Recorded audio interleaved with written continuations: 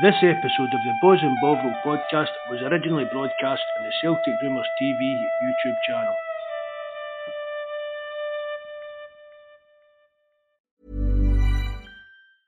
I'm Sandra, and I'm just the professional your small business was looking for. But you didn't hire me because you didn't use LinkedIn Jobs. LinkedIn has professionals you can't find anywhere else, including those who aren't actively looking for a new job, but might be open to the perfect role, like me.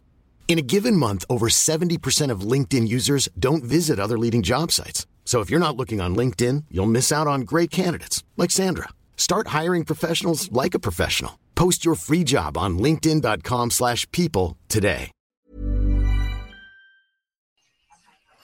Good evening, welcome to Celtic Rumours TV, the Bawz and Bovril podcast, episode number 133. Paul just get back for his holidays today, so he's not on the night either. It's just me and Terence again. If anybody wants to come on, I'll put the link out. Anybody's welcome. If you've got anything to talk about Celtic wise, you're more than welcome to come on. Tonight we'll be looking back at yesterday's game against Ross County, talking about the performance, what still needed to be done with the team, what still needed to be done with the squad.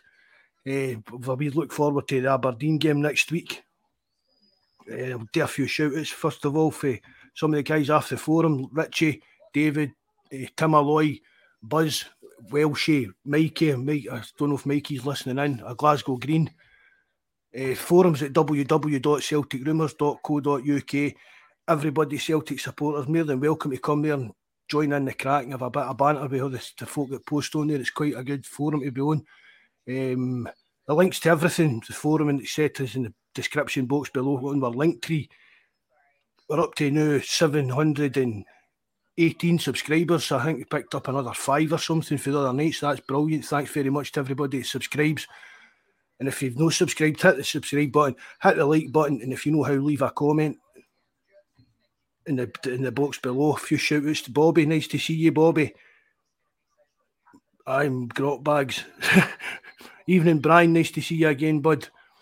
You there, Terence? Aye. I am indeed, bud. I'm here. We'll just go on, mate. So, what do you think? That was a good weekend for us overall, wasn't it?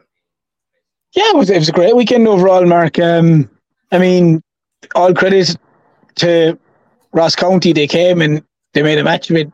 The first 10 or 15 minutes, they had Celtic under pressure, and another day referee, I think, would have given a penalty. They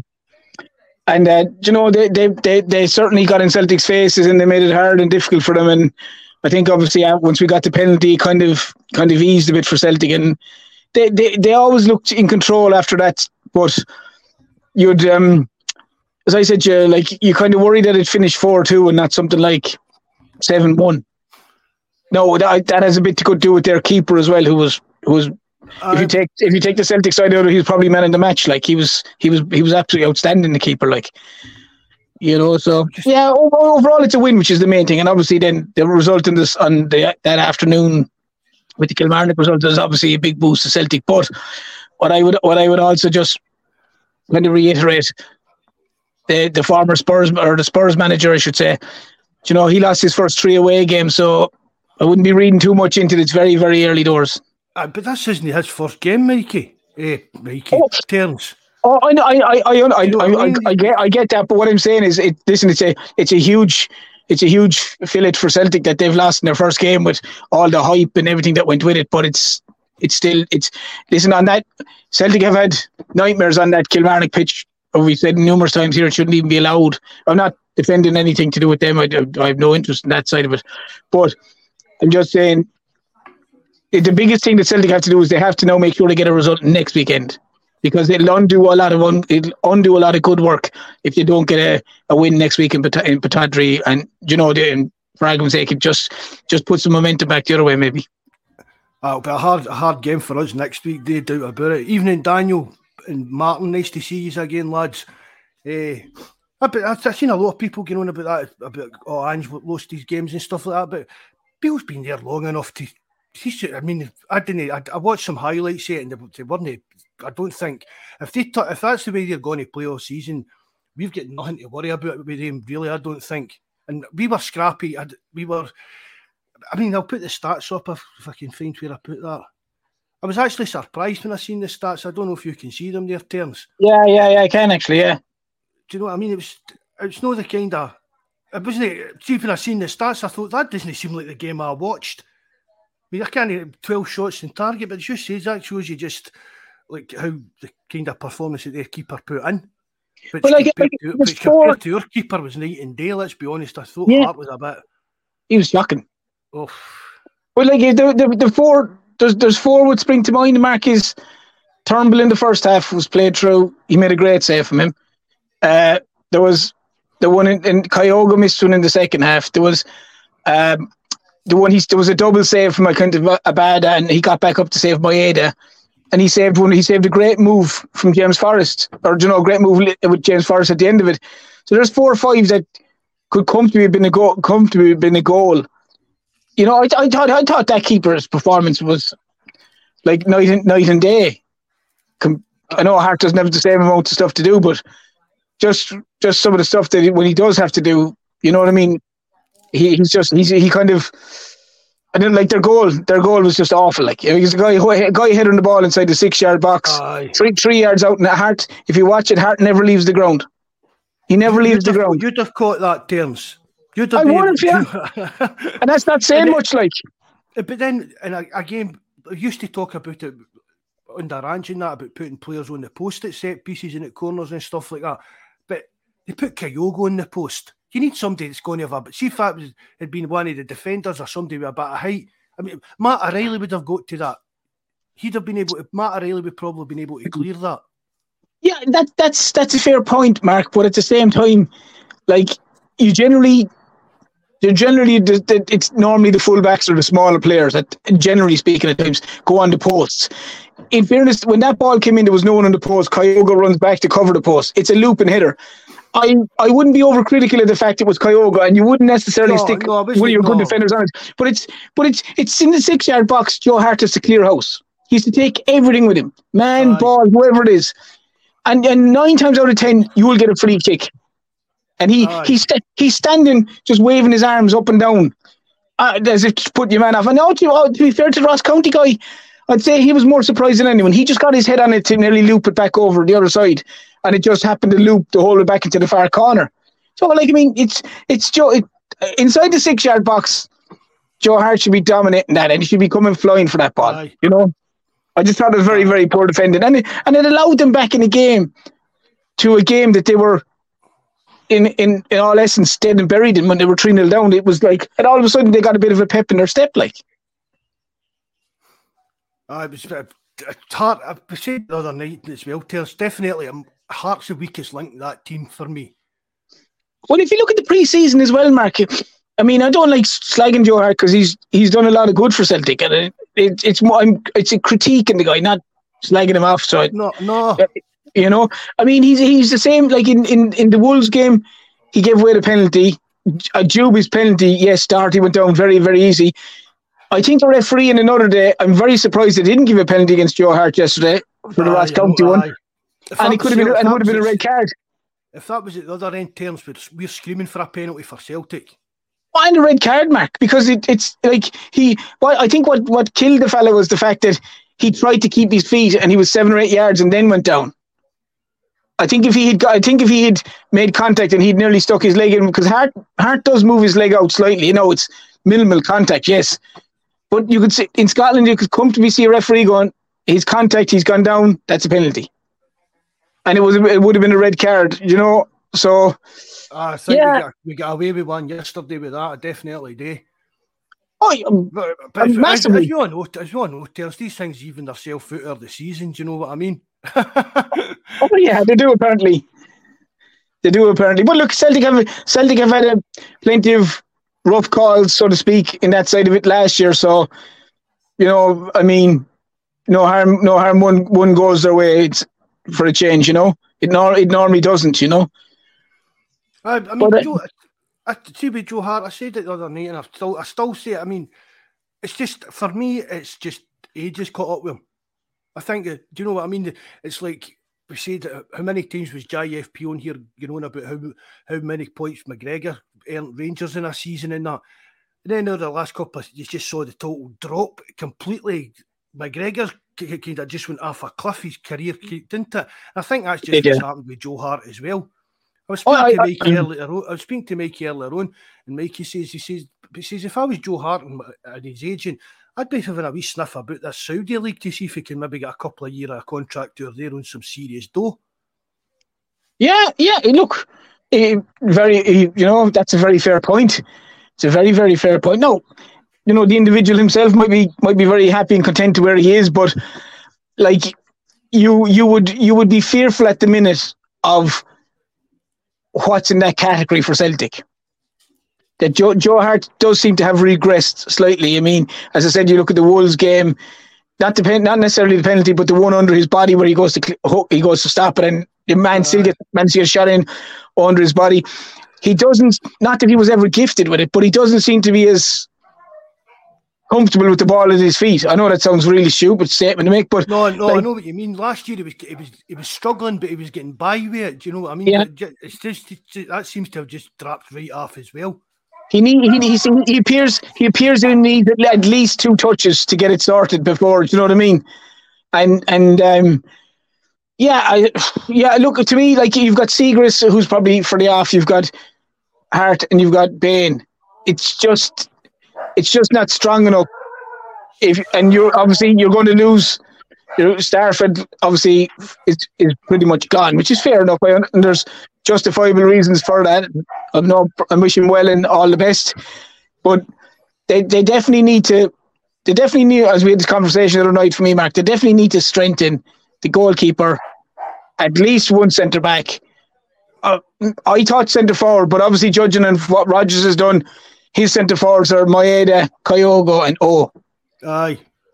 He's not. So there's that could be a centre forward coming in, because I was very surprised when I saw not Kyogo coming off, but when it was basically the two, when Forrest came on and Yang came on, I was like, okay, that means obviously Maeda is going into the middle, which was a strange one. You'd be disappointed if you were O, obviously, in that regard, because I thought he's performed well in the pre-season, to be honest. But I mean, we said it the other night, Rodgers himself came out and said that he sees Maeda more as a kind of playing through the middle, which, again, it's a kind of sword that'll live or fall on, or whatever it is to say. As evening, Joseph, nice to see you, bud. You, Deef, as well. Thanks for joining us again, mate. Who were we talking about there in terms? Sorry. It's about Maeda in the middle. It just seems to be, and fair dues, if it's going to be like, I'd like to think Maeda would be like our third choice striker. Do you know what I mean? Yes. Like first choice, like on a wing or that, but when it comes to playing it up front, I'd like to think he's got to be the third choice if Kyogo goes out and O's maybe starting, and it would be Maeda coming on or whatever it is. But I think I've said it before, and I've said it right away when we signed Kyogo and I first seen him playing a few games. I would like to see him playing. A lot of people came out yesterday and says they didn't like seeing him having to come so deep for the ball and that. But I mean, his pass for O'Reilly's goal was a peach.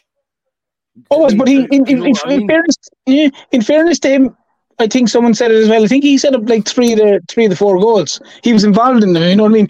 I mean, even for Taylor's penalty, I think he lays the ball off to Taylor. Aye. And Taylor makes a touch, and then the man goes in. As I said, the pass for O'Reilly was fabulous. Even the one James Forrest chance, like, if you look at it again, like, it's played to him, and it's a first time ball into Yang, and he whips it in. I think it isn't, or Abad or something like that, and or Maeda, one of them anyway. And they whip it into James Forrest. So he was obviously the Kyogo of last season, whatever, was right on the front line. This Kyogo was getting space, and he's getting a chance, and he's playing a lot of first time balls and turning and twisting. So obviously this is the way Rodgers wants him to play. He doesn't want him to stay up there. And at the same time, if he's going to be moving into space like that, and he's able to contribute those kind of passes, then all for it. Because, like, there was a lot of criticism of Kyogo from all of us, from the point of view that he might have touched the ball twice in one half. Whereas if this means he's going to get involved in it a little bit more, and he's going to be more of a, and he's going to open, and they're allowing the midfielders get past Kyogo as well now. In Turnbull and O'Reilly, which wasn't something that occurred last season. They would have been, you wouldn't have seen many of them pass the forward men realistically in the game. Whereas now, when Kyogo's dropping, they're automatically nearly going into his space. And if Kyogo's doing the round the corner ball or whoever's making the passes. So, like, I mean, you can't argue, Mark, in 1-4-2, so it should have been more, as I said. But, yeah, you know. The thing about it's a win turn. So, I mean, we're sitting nitpick or the bones of this stuff. Evening, William, thanks very much for coming in, mate. Nice to see you joining the channel. If they win 4-2 every game, Mark, they'll win the league. Aye. You know, we won't worry about how many goals they concede. And, you know, we know that we're going to get better. Do you know what I mean? It's the first game of the season. We were. I mean, it wasn't a great performance. It was a comfortable win. Yeah. And that's it. The job was done. And the result later on in the afternoon just kind of put the cherry on the cake. It did, yeah, big time. So I mean, just going back to what we're saying there with Kyogo, as I said, I think that if Rodgers is going to bring in players or whatever before the window closes, right, is he going to go back to his 4-2-3-1 formation? And for me, if he does that, Kyogo's going to be that kind of number 10, the cam role. Yeah. Yeah, I agree. Just even the way Rodgers was getting him to play yesterday, it was as if he was kind of getting him used to that kind of role, coming deeper and playing deeper and stuff like that. So, I mean, it'll probably cut down the amount of goals Kyogo actually scores, but I think it could be better for the team. But they might be, they might be doing in the basis, Mark, as well, that when Kyogo drops like that they've done it. I don't know. I'm only making an assumption that Kyogo drops, that the likes of Maeda comes in from the wing as your number 9 then position. Do you know what I mean? Or something like that he fills the space. But certainly the midfielders, when Kyogo dropped and was laying off balls, it was midfielders like the O'Reilly one's a prime example of it. You know, Turnbull had a cracking goal as well. It was, again, if you look at it, he's laying off the ball. And people are so drawn to Kyogo that when he moves, if someone goes with him, there's automatically space left or right. And the funny thing about Kyogo is, like, if he actually had this, for his first goal, it was not just one touch, bang. If he did that more in front of goal, he'd have a hat full of more goals. Like he missed the sitter. Like, for some reason, he went to take a touch in the 6-yard box. I don't know why, but he did. But rather than if he just puts the laces through it, it's a second. So, you know, look, they were all very good. Kyogo was very good. You know, Turnbull had a fine game. You know, O'Reilly was super. You know what I mean? That Rocky guy was excellent. They were, you know, Greg Taylor had a cracker of a game. Do you think, just with some of the stuff that's come out in the press, and even yesterday after the game when O'Reilly and Turnbull were on the telly, do you think O'Reilly just maybe wasn't that comfortable with the way Ange was managing the team? Oh, big time, because that's the second time. Aye. That's the second time he's come out with it, and like, he wasn't even asked a question when Turnbull was saying something, and he basically put it in to go, he should have been playing a hell of a lot more last year. Aye. You know, and he was fairly vengeance in his voice, kind of the way he was saying it. He wasn't jokingly saying it, like. And it makes you then start to wonder how many other players were feeling the same kind of way as O'Reilly. Do you know what I mean? Because it's all came out that Ange wasn't a very kind of hands-on thing with the players and that. And I don't know if I mentioned it on the podcast. I think it was Mike I was telling you the other day. I can mind reading a story a while back about Ange. And it was some player that he'd managed when he was managing, was it Melbourne City he managed there in Australia, whatever Australia team it was. Right, and he'd managed this player there. And then when he went, but eventually when Ange became the Australia manager, this guy was at an Australian meet, an international, call it whatever it was you want to call it. And he actually said to one of the other coaches that he was friendly with, he says, if I'd done something to upset the boss, upset Ange, and the guy's like, no, that I know, I'll go and ask him. And he went up and he says, thing so-and-so says about, you've not really been saying much to him, and Ange just kind of says, go and tell me I'll worry when I do want to talk to him, or like something like that. Do you know what I mean? Yeah. And it just seems that maybe it was that kind of distant for the players. A lot of players wouldn't buy into that, and I think that's what O'Reilly's been kind of getting at. And again, I imagine if you ask Kabara, it's a similar question.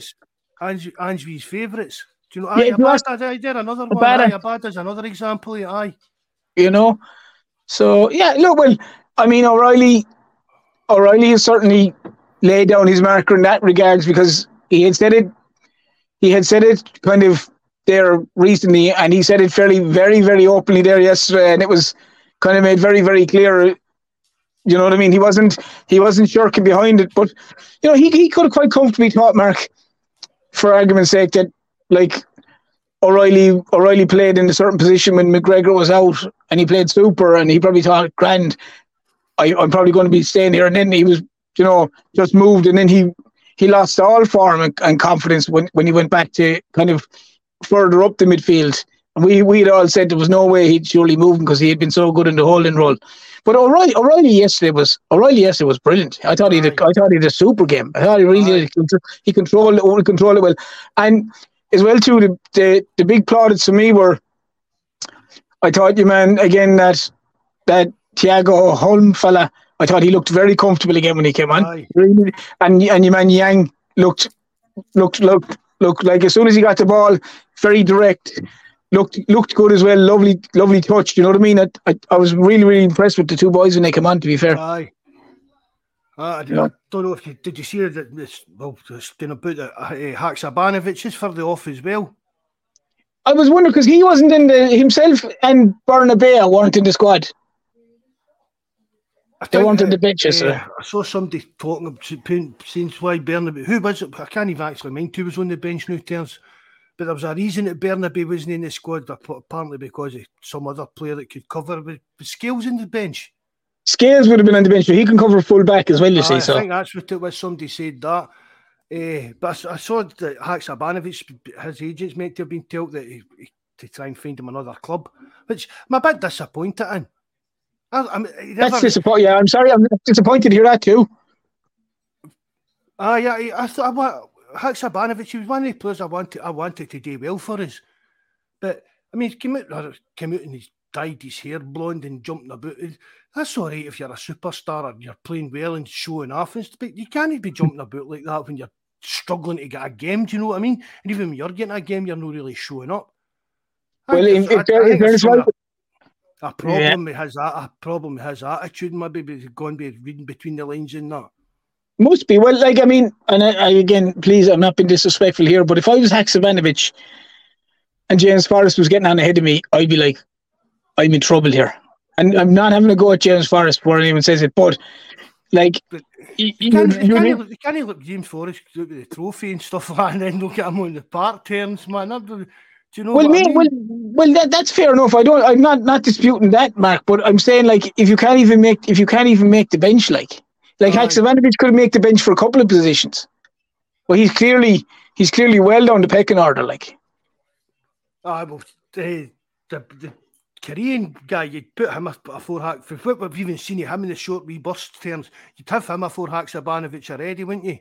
Oh, you man, yeah. He's looked very tight. Even his touch, his interplay. You know, he looks very direct. His work like any of them lads, their work rate is through the roof. When he does lose the ball, he tries to get it back as quickly as he can. You know what I mean? And for the other side of it as well, Mark, he looks like a good sized unit. You know what I mean? He's not a small guy.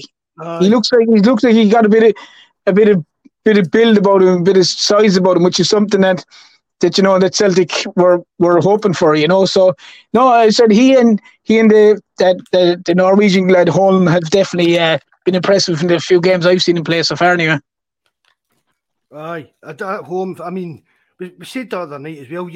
He's not come in here to go be a development project or that. He's part of the first team squad, and I mean, what age is he? Is he even 20 yet? Is he 20? Right, but I think he's 20. I think.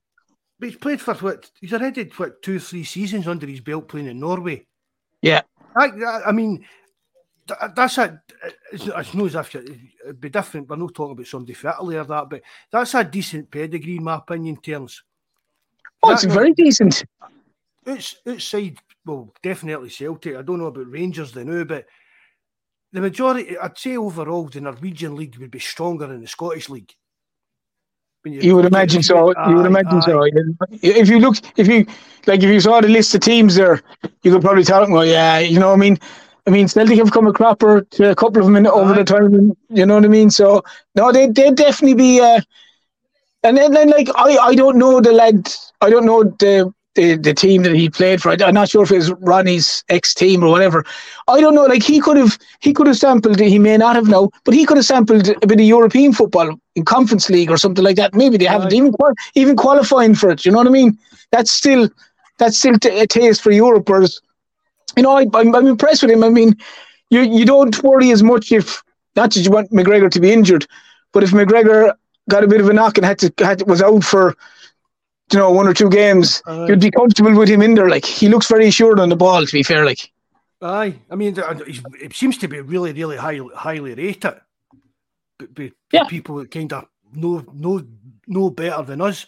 I've seen people, like you're saying, he's kind of on the same level as Odegaard and things like that. I mean, people could vote that Martin Odegaard off, and he ended up going to Real Madrid, and it didn't work out for him and stuff like that. But he's at Arsenal now. He's one of the biggest clubs in the world. So I still think he's a cracking player, that Odegaard. I really do. And he's very good. He's very good. Now, he went to Real Madrid like when he was probably about 17, like 16, 17. You know what I mean? When we were wanting him, mind Ronnie wanted to bring him in. For a season or two, and like, let's be fair about it, like, you'd want to be a phenomenal talent to get on the Real Madrid team. Normally, you'd want to be like a world beater to be 16 years of age and getting on the Real Madrid team. Oh, no, he was never getting into the first team or that. But even in the squad, like, but I suppose it's hard to turn down Real Madrid for into if you're sitting at 16-year-old. Not even for the money side of things, but just even say, have that in your CV. Do you know what I mean? Because even we're looking at players, and that's like the young Dutch centre back, that Xavier Mbabaye, as it you pronounce it, and it's like it was at Barcelona, he was at in Chelsea or something like that. Yeah, so he's got to have something. Do you know what I mean? And it's just one of the players that's not worked out at the big clubs. He's had to take a wee step down, and he'll still be going to have a right good, solid career. Oh yeah, listen. Andy Robertson is another prime example. He's kind of needing to take a step down to progress your career and end up taking it further. Well, there'll be. Mark, you could have a podcast on that alone, going through a list of players that had to go from a club when they were younger to, and all of a sudden they're different. They're a different guy, you know. I mean, people still come on the forum and stuff like that, say Celtic should have never let Andy Robertson go. If Celtic had kept Andy Robertson, he wouldn't be the player he was, because he wouldn't have been away playing games with, was it Queen's Park he went to, then Dundee United, then was it Hull or Wigan or something down in England? Hull, yeah. So they 2 or 3 years when he was playing, we keep saying it, playing competitive games every week, with likes of Queen's Park, with likes of Dundee United. He's not going to be learning and playing at a level that he would have been playing in Celtic's B team, doing this Lowland League and stuff like that, even the Reserve League back then, even at that time. Oh yeah, listen, they just, look, as I said, Mark, it's in all walks of life. They just didn't think he was good enough for them. I mean, I was slightly off the track. There was always that famous one, apparently, that Ryan Giggs was with Man City, and Man City said, no, he's not. When he was very young, he was like, he's not going to make it. And he goes on, and if they named him Man United 11 tomorrow, he'd probably be in the starting 11, the all-time 11. You know what I mean? So, you know, it is what it is. It's easy to say when someone's successful, or they should have never released him. You know what I mean? But I heard somebody saying it on the telly the other day. What was it they said? Hindsight's always 100% correct. Yeah, and it is. Hindsight's a wonderful thing. Like, hindsight's a wonderful thing. Like, if we all knew if buts and ends, do you know what I mean? If I knew tonight's lotto numbers for the Euro Millions, I'd be able to do it there Tuesday, and I'd be multi-millionaire. But I don't. Do you know what I mean? If we knew, you don't need the money anyway. I don't. No, not this week anyway. You know. No, this week. But yeah, you know, and I mean, look, I mean. The main thing is that for me is that Celtic go on from here and just build on it, and I would like to see them, as I said, just sort out 1 or 2 areas. I think even Rodgers after the game himself did mention about, you know, a bit at times losing possession and basically conceding 2 goals. You know, you just got to be rock solid in defence. You know what I mean? And that's the biggest thing. But it'll be interesting to see what happens in the next few days, because with Starfelt pretty much gone, will they? From what I gather, he is going to go into the market for another centre back. Well, seems to he said that himself, but I see all these stories and rumours about Scott McKenna. What do you make of that? I don't know. The only thing I would say is, yes, I wouldn't have, you know, I wouldn't have rated him massively at Aberdeen, but at the same time, I would say if he's I don't know if he's going to win. He's playing with Forest. Is it or something like that? Is it? Or is it not on Forest? Aye. Yeah. If he's playing with Forest, we don't know how he's developed as a player. He could have stepped up massively. I'm not saying he has. I don't know anything about him. He get Player of the Year for Forest that year. The year they get promoted. Terms. I just read that today, and I was talking to Mikey about him the other day. Mikey sees him playing for Scotland and says that he's a lot better player now than he was like when he left Aberdeen. But he's playing with better players in Forest, with the greatest respect to Aberdeen and the whole lot. He's playing with better players at Forest, and he's playing obviously at a higher level. You know what I mean? People would argue at a higher level than a lot of the teams, even in the Scottish Premier League. You know, so look, who knows, Mark? I mean, the one thing you'll have to say is that the scouting department and the powers to be that are doing all this stuff have got more right than wrong in the last 2 years. So you have to trust them and stick with them. I don't think Rodgers or Mark Law or whoever's involved with the scouting department are just going to get someone for the sake of getting someone, because that's clear. That's clear as day up to now, because Celtic have never had the amount of money that they've had available to them to spend on transfers, and yet they're still not just going out for the sake of going out to just go, we'll buy him, and hope one sticks. You know, so who knows, Mark? But Bobby's saying there as well. I'm sure he was linked when Rodgers was here the first time. I think you're right with that, Bobby, by the way. I mean, we were in for him before he left Aberdeen. Yeah, I'm sure it was Rodgers that Rodgers liked him. It was Rodgers that actually wanted to sign him at that point. Well, at the same time, Mark, I don't know what his ball playing ability is obviously decent enough. He's with Forest, but for me, like when you've got centre backs or whatever, first and foremost, you just want them to make sure that they're good defenders. Like if Celtic have 4 good defenders and a good keeper and don't concede, you're never going to lose a game. That's first and foremost. So it's all well and good having all the fancy side of it, but like people have lambasted Starfelt from the word go because of the first game. But I think people only realise how decent he was when he's gone. Because at the end of the day, this is a guy who's never lost a league game with Carter Vickers. And it's not all Carter Vickers. Like, Carter Vickers isn't Superman either. He's a very, very good defender. But they have a good partnership going. And Starfelt has dug deep on a lot of occasions when things have got nasty or tough, especially in the Glasgow derbies and games away in Ibrox. He stood up to be counted. So, you know, I mean, if it's Scott McKenna coming in, he's going to know the league. You know what I mean? If that's the kind of guy they're going for, he's going to know the league. He's going to know the expectations that's on him. And, you know, but they do need someone. They definitely do need someone. I don't fancy that Kobayashi at all. I really No, he's no good. He's no good, Mark. He's no good. I mean, it's just said about McKenna. He knows the Scottish game. He knows the Scottish League. And he's meant to be a Celtic supporter, so he'll give you that wee bit of extra. Do you know what I mean? And it did well. It would do as a turn in the Scottish League, but would you fancy him stepping up to Champions League or European level at all, really? Well,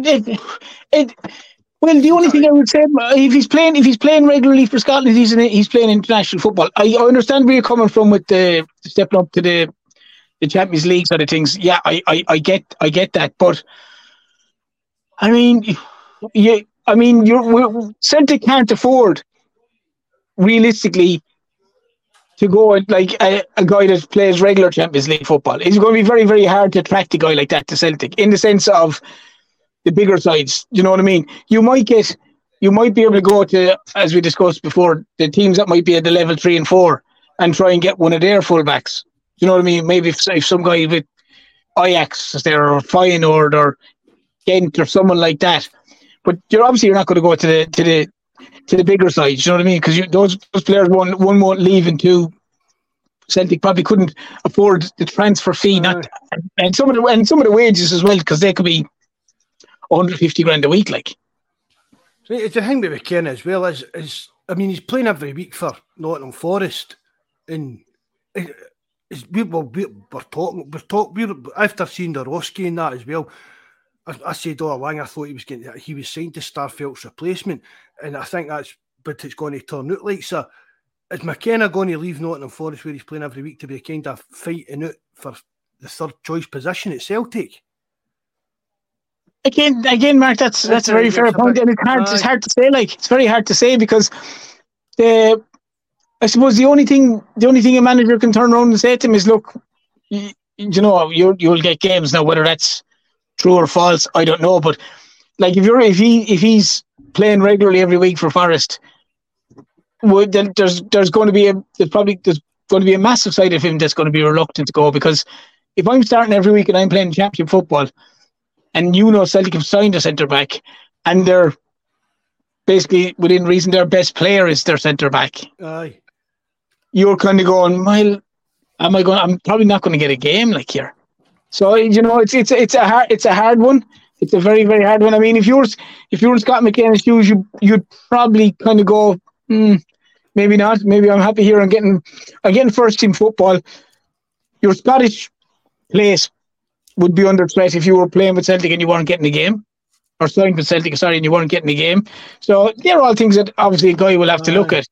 So it's hard, but whoever it is, then unless it's maybe something like his personal life, maybe his wife wants back up the road, and well, let's face it, Celtic's probably the only team that could afford his wages and stuff like that. And if he's as big a Celtic fan as people say, I don't think he would fancy going to Ibrox, even if they could afford them. So maybe it's a case of needs must or something. Because either that, it's just people putting it, like the fact that somebody, was it Bobby that put up there, and I think Martin said something about they bid 4 or 5 million for him, meant to be, when he was at Aberdeen. But unless it's just people kind of regurgitating that Rodgers fancied him the last time he was here, for me, I can't really see that being a realistic one, unless there is something like going on behind the scenes that he needs to come up the road for Scotland. Yeah, well, as I said, that you mentioning it there to me now is the first I've heard of it now, Mark. To be honest, I haven't heard of that obviously since today. Like, so, but look, yeah, that's the only logical one I could see, Mark, is if it's family driven, that they want to come back up home. You know what I mean? And from a sense, he might, if that's the case, this is his one opportunity where he realistically probably won't have to take a pay cut to do it. Whereas anyone else, if he was coming back to Scotland, again, with the greatest respect to them all, he'd have to take a pay cut. Probably quite a massive pay cut as well, to be fair. Yeah, if he was going back to the likes of Aberdeen or something like that, I mean, I don't know what he was on in Aberdeen, but maybe if he was on 3,000 or 4,000 a week, I don't know. I'm pure guess now. He might be on more, he might be on less, I don't know. But if he's on 15,000 a week at Forest, you know what I mean, and he had to go back there, 10 or 12,000 a week, no one would do that. You know what I mean? You'd commute or do whatever, but look, time will tell.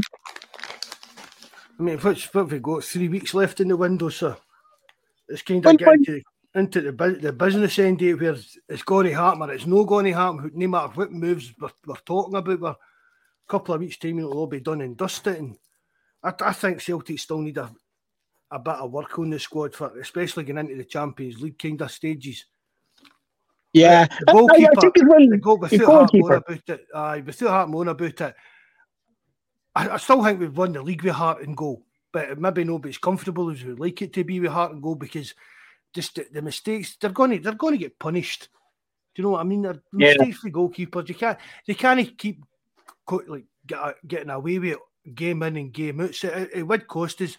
But if it comes to the Champions League and we're getting into Champions League games with Joe Hart and goal, I'd be fearful for the kind of results we're going to get, to be honest terms. Even if the rest of the players the game of their life. Do you know what I mean? Against some of these top teams, and we were maybe girdling by, holding on for a nothing each draw or something like that. But you trust Joe Hart to be your goalkeeper, not to mess it up for you in the last 2 minutes or something like that? You really wouldn't. No, I know. Yeah, and where the problem is, you don't want to be going into a match, even in Scotland, with the mentality of, well, if we concede 2, we'll score 5.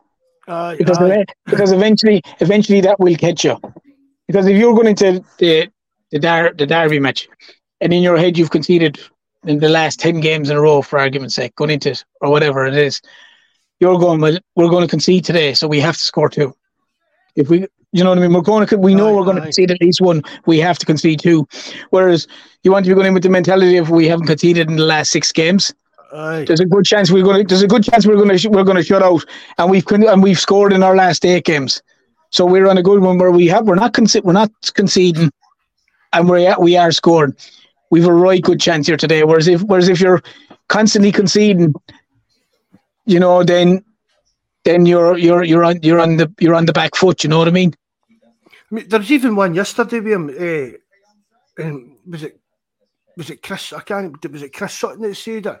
And I mean, fair dues. We're talking about him coming out and dominating the box and that, but he came out and he punched the ball, whereas he could have just have quite as easily caught it.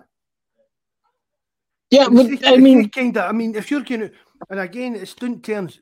99 times out of 100, you'll punch the ball and it'll go miles out the goal, away from the goal. But there's that one out of 100 where you go to punch it and you miss punch it and it just lands. Do you know what I mean? And the next time, yeah, it's like a glancing header. Very like a glancing header, like yeah. Aye, it's just for I've said that it just seems it's the weakest department in the full squad for me, because there's no really a good goalkeeper in the squad anymore out of the 3 of them, isn't there? No, the strength and depth is poor on that side of it. You know what I mean? And like, as I said, Joe Hart is making a few more errors than he has been, and maybe Father Time has come up to him, like as JFP said before with the McGregor scenario. Seagrass, with the greatest respect, mind won't be on it because he wants out of there, which is understandable as well. So then that leaves you with Scott Bain. So, you know, Celtic need to be very, very careful that they don't get, as the term would be, caught with their pants down. That they let it run till the end of the transfer window. Seagrass, then obviously things get sorted and he's out of there, and all of a sudden you've got Joe Hart and Scott Bain as your 2 keepers. You know, you can have Paulo Maldini as your centre back, and you're still going to be in trouble. Aye. I mean, do you think how much an effect do you think it's having on the players? Because the players must see this as well. And we know he's popular in the dressing room. He's a big character and he's well liked and he's one of the boys and stuff like that. But still, he's big factor. Aye, he needs to kind of just. Do you know what I mean? I don't know how to put it without actually slagging the guy after death. Do you know what I mean? But it just seems to be the weakest link in the full team, doesn't it? It's just, I suppose, if you're the centre backs, and at his age, he's not getting. But at his age, it's not as if the centre backs like, oh, you just came for a wee bad patch. We'll work together and protect him a wee bit more during the games and stuff like that. Because at his age, it's not a bad patch. It's just his career winding down, isn't it? Yeah, and it's, as I said, it's Father Time. Time waits for no man. You know what I mean? And it's just things that he thought 2 years ago he could do. All of a sudden, he might be that little bit slower to react to this, or that little bit slower to react to that. And in the normal daily life, you probably don't see it too much. If you know, whatever it is, you're like, oh God, been down for something. You go, Jesus, I'm getting old. I can't get up and down for that. Aye. Whereas he's in the focal point. He's a Celtic keeper. And like everything else, if you're a keeper and you make a mistake, 7, 8 times out of 10, it normally leads to a goal. You know, whereas if you're a forward and you're just off the boil and you're crossing them bad, or you're just not able to have the legs to tackle or whatever, and blah blah blah, yeah, you'll be shown up and you can be subbed off or subbed in. You very rarely see a goalkeeper being subbed off or subbed in. You know? No, unless they're injured, then goalkeepers don't really get subbed. Yeah. I mean, I'm quite confident we'll sign a new keeper. I really am. Whether it's the Croatian Livakovic, is that Livakovic? Whether it's him or somebody else, I don't know. The more time goes on, he's still no signed for somebody. I'm still hopeful that he's going to decide to come to us. But even if it's no him, I think if we can see it, we're talking about it. The media's talking about it. All the fans on social media's talking about it and stuff like that. So the people at Celtic will know that Joe Hart's time's at an end as a first choice keeper, and whether he wants to stay on and help settle the new guy in, be a bit part player, maybe get the cup games this year or whatever, that'll be up to Joe Hart. But for me, his time at Celtic as a number one came to a close now. Yeah, well, more importantly as well, Mark, for me, it's and that's a very fair point, an accurate point. But for me as well, it's a transition. You want the transition to be smooth. You don't want. I don't want to be a case where it comes where Joe Hart goes from being, the Joe Hart that we all know and has played solid for Celtic to all of a sudden just going plummeting right down to being absolute nightmare stuff. I'd rather have the a new keeper in there that can learn from the likes of Joe Hart. Like, listen, at the end of the day, the guy's 75 caps from England. He's played Champions Leagues. He's won Premier Leagues. He's experienced through the roof, like, and he could guide a guy a younger guy like that, the Croatian lad. Even though I know he's an international as well, but he could learn from Joe Hart, who's that extra years on him and little things and make the transition over a bit smoother. And if you needed Joe Hart to come in, if you might knock in 3 months' time, you might be a bit more confident that Joe Hart coming in. I would be. You'd be a lot more confident Joe Hart coming in than Scott Bain coming in. Oh, a million %. I'd be more happy if they brought Peter Latchford in than Scott Bain. I know, a really weird one that Scott Bain stayed with Celtic and got a new contract and stuff like that. Don't know whether it's something to do with the homegrown ruler or stuff like that. But it's just a really, really... I question players that are quite happy to sit on the bench and just take money turns. No matter what club they're at. I question their kind of ambition, especially when you're getting to the later stages of your career. Oh, but I suppose, listen, Scott Bain has been there since when? Was it Lennon? It was Lennon, wasn't it? Was it Lennon? Because he came in for the Ibrox game, was nearly his first game. Aye, it would be Lennon. He actually played quite well.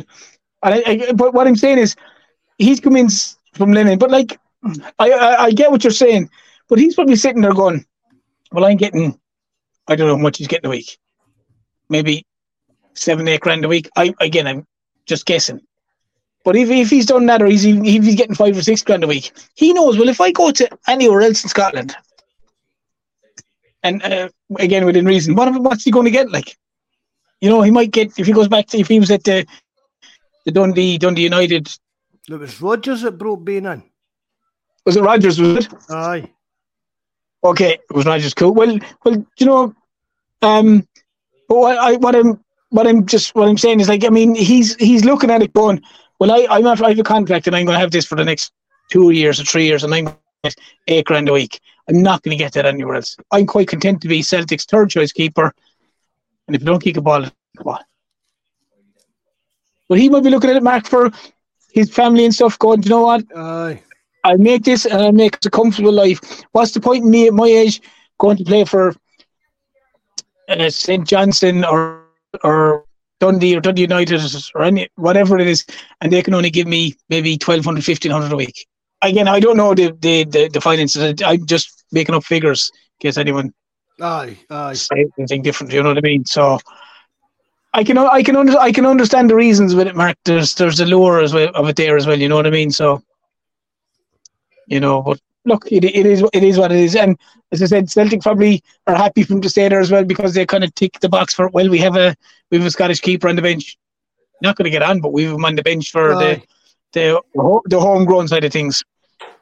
Well, I think that rule's still in place that you need to name two sub keepers on the bench, isn't it? I think that's still in place for UEFA games and that. Yeah, but that's again but that's all the more reason that Celtic need to get that side of things fixed, because if Siegrist does go after the window, and he probably could be entitled to go because they might just terminate the contract and he might head away, you're leaving yourself very, very short in that position. Just reading what they're saying here about Rocco Vattel in the chat there. I think Rocco Vattel will be away, if not this window, probably next summer's probably a definite, really. He's just Torino or something, is it? Aye, but he's just changed his agent as well, Terence. Many times have I said that's a red flag, that if a player changes his agent, there's a sure sign. Aye, there's a move on the way kind of thing. Yeah. What about Hatate? What's your take on what's happening with him? I'd say he's not happy. I'll be surprised if he's still here with Terence when the window shuts. Yeah, you said that now a few times, and I'd have to agree. I'd have to agree with you, Mark, because I mean, I think that was kind of mentioned at some stage, something to Rodgers about Hatate or something, and I think he kind of was mentioning it. He said that was last year, this is this year, something like that. I heard something like that. I don't know how true that is, but yeah, I mean, even in the friendlies he's played, he hasn't looked like the Hatate of old. Like, I mean, even his goal against Bilbao was like directly from a big mistake that he did. It was a no-look pass and in the middle of the park, and your man just controls a great finish. But yeah, no, like someone made a very valid point as well. There's no doubt he's been offered a new contract, because Maeda's got a new contract and Kyogo's got a new contract. McGregor got a new contract. Yeah. So there's no way they didn't offer Hatate a new contract, with the other two Japanese lads in particular after being offered a contract. Now, I know they have these 3 years to run, but if the other boys are happy to sign and he's not happy to sign, does he want off? Because I've seen his name linked with the Saudi side of things as well, and all sorts. You know what I mean? So I don't know how real or unreal that is, because that's also high in the sky stuff. On you go there. No, work away, go on. I've just got to say, the guy himself came out and, I mean, fair dues, I've said this before, I don't mind players coming out and saying this, like, my ambition's to go and play for Man United or just to play in the Premier League or play in Italy or whatever. And he's come out himself and said that his aims to play in the top leagues. And if he wants to move, as long as we get top dollar for him, honestly, I've not got any problem at all with Hatate leaving, as long as we get top money for him and we get a replacement in, or again, I'm just putting this out there. I've already got his replacement in. Is Rodgers tell Turnbull Hatate's leaving? That jersey's yours to win. I've seen to the wee Norwegian guy, look, he's leaving. But there's a jersey in this team up for grabs, so it's up to you and Turnbull to figure out who's starting that. But, Mark, you're going in and out now. You're whether it's the wife, I think you're kind of losing signal. I can't hear you for a few seconds, and then you come back in, and then you go back out and come back in. Right. Okay. Is that any better? I'll keep. No, that's perfect. No, that's perfect. No, it was kind of going in and out now and again, but no, it's fine now. But no, yeah, I thank you, Mark. But I said this the other night, and any player in the Celtic team that doesn't want to be there, fine, no problem with it. Like, if you want to move on, no problem with it. When Celtic get good money for you, best wishes, there you go. I'd rather, if Celtic haven't learned anything in the under Lennon's last tenure, that year going for 10 in a row, it's keeping unhappy players. And if you keep unhappy players, you see what could happen. And it was the Celtics' detriment in the end. You had players that didn't want to be there, they didn't get on with the manager, they didn't work for the team, and it all went very, very sour. Whereas you look at the model that they have now, Marcus wasn't too happy, looking for a move, no problem, thanks very much.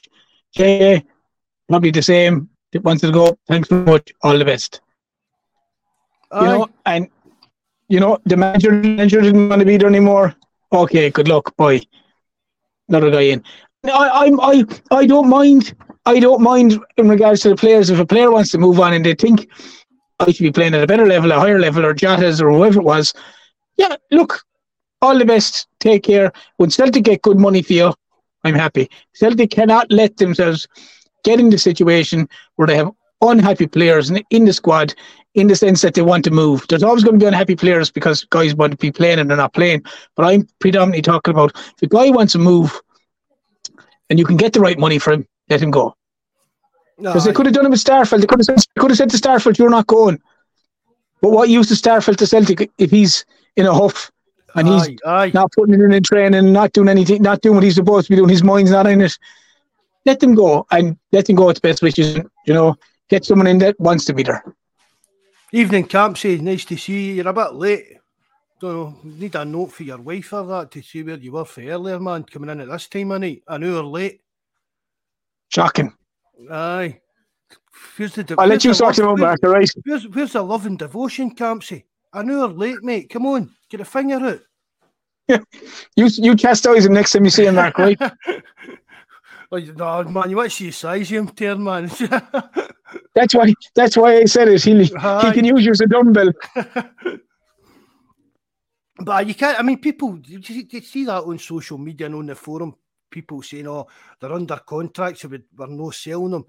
But you can't force a player to stay when they're that unhappy.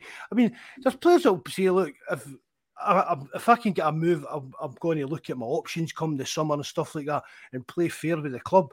Do you know what I mean? Things like that. But you can't keep players that blatantly have said, look, I want out of here. I've told my agent to look for another club for me and I want to move. Even down to their Starfelt, right? They're saying he's moved to there, it's closer to his woman and stuff like that. You've got to think of things like that as well. Do you know what I mean? He's moved. He's been looking for a move. He wanted to play in a higher level of league. That's what he told Celtic like before Christmas. He wanted to take a step up in his career, which is fair enough. But now his girlfriend's away out of Europe playing in that. So you can understand even why he's doubled down and said, right, I'm off.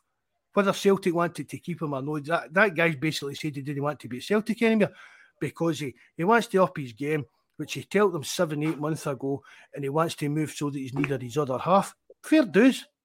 Right, you let them go. You can't imagine, as you said there, we just turned around and said, we're not selling you. How he's not get his girlfriend out here, he's at a club he doesn't want to be at, he's not even get a girlfriend out here or things like that. Do you know what I mean?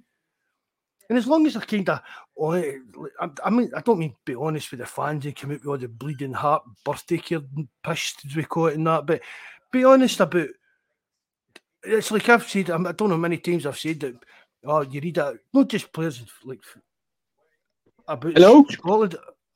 You still there? Sorry, I thought I got knocked off there. Sorry, but I thought I got knocked off. Sorry. No. It's not even as that. See, like when players come out and say, I want to move and play for a Champions League club. You're like, well, no, you don't really, because you could come to Celtic and play in the Champions League for 30 a week. You want wages that are the Champions League big clubs. You want 150, 200 grand a week wages. So it's nothing to do with playing in the Champions League and stuff. It's the money side. That's what gets my goat when players come out with stuff like that. See if they just come out and say, look, I want to go and play in a better league. Fair dues. It's like, I mean, Yacht's away to Saudi Arabia. That's not a great league, but you get serious money for it. So you can't blame him for turning that kind of absolute. His full generations, his family's life has been changed with the money he's going to be getting out there, whether they put him out on loan to somebody or no. Oh, I fully agree. And in fairness, Mark, there's been, like, as I said, I have no problem with that kind of aspect where a player goes, I want to go play in a bigger league and the whole lot. And yes, we've had that argument before about the Champions League. It's players want more money. I have no problem with the other side of it as well. When you had, remember, Kelvin Wilson wanting to go back home to Notts Forest. Aye.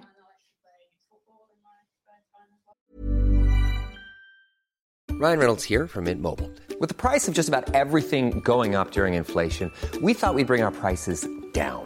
So to help us, we brought in a reverse auctioneer, which is apparently a thing. Mint Mobile Unlimited Premium Wireless. How to get 30, 30, bit to get 30, bit to get 20, 20, 20, bit to get 20, 20, bit to get 15, 15, 15, 15, just $15 a month? Sold! Give it a try at mintmobile.com/switch. $45 up front for 3 months plus taxes and fees. Promo rate for new customers for limited time. Unlimited more than 40 gigabytes per month. Slows full terms at mintmobile.com. Everyone knows therapy is great for solving problems. But getting therapy has its own problems too. Like finding the right therapist, fitting into their schedule, and of course, the cost. Well, BetterHelp can solve those problems. It's totally online and built around your schedule. It's surprisingly affordable too. Connect with a credentialed therapist by phone, video, or online chat, all from the comfort of your home. Visit BetterHelp.com to learn more and save 10% on your first month. That's BetterHelp, H-E-L-P.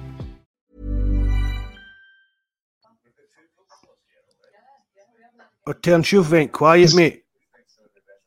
Have I? You keep cutting off. You keep cutting off. You keep cutting off to me, Terence. Go and log out and log back in again, bud. Right, will do. Are we intermission?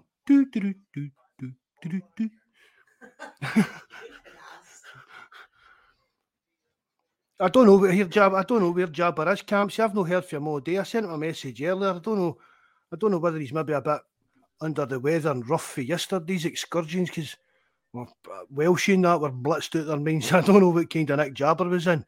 You there? Yeah, can you hear me? Aye, I can hear you now, mate. Yeah. But like I don't have it, as I said, like you have Starfelt's situation, you have Seagrass' situation.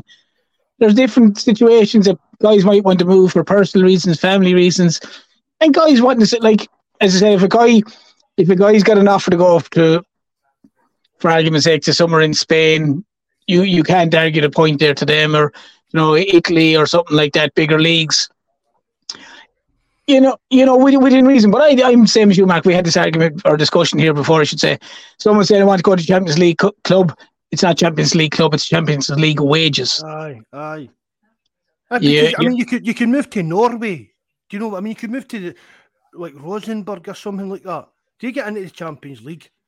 Ghent. Do you know what I mean? There's all these. Aye, it's no that. That's what it's all. It all comes down to the kind of money. I know it ups their profile and stuff like that, but for me, it all comes right down to money.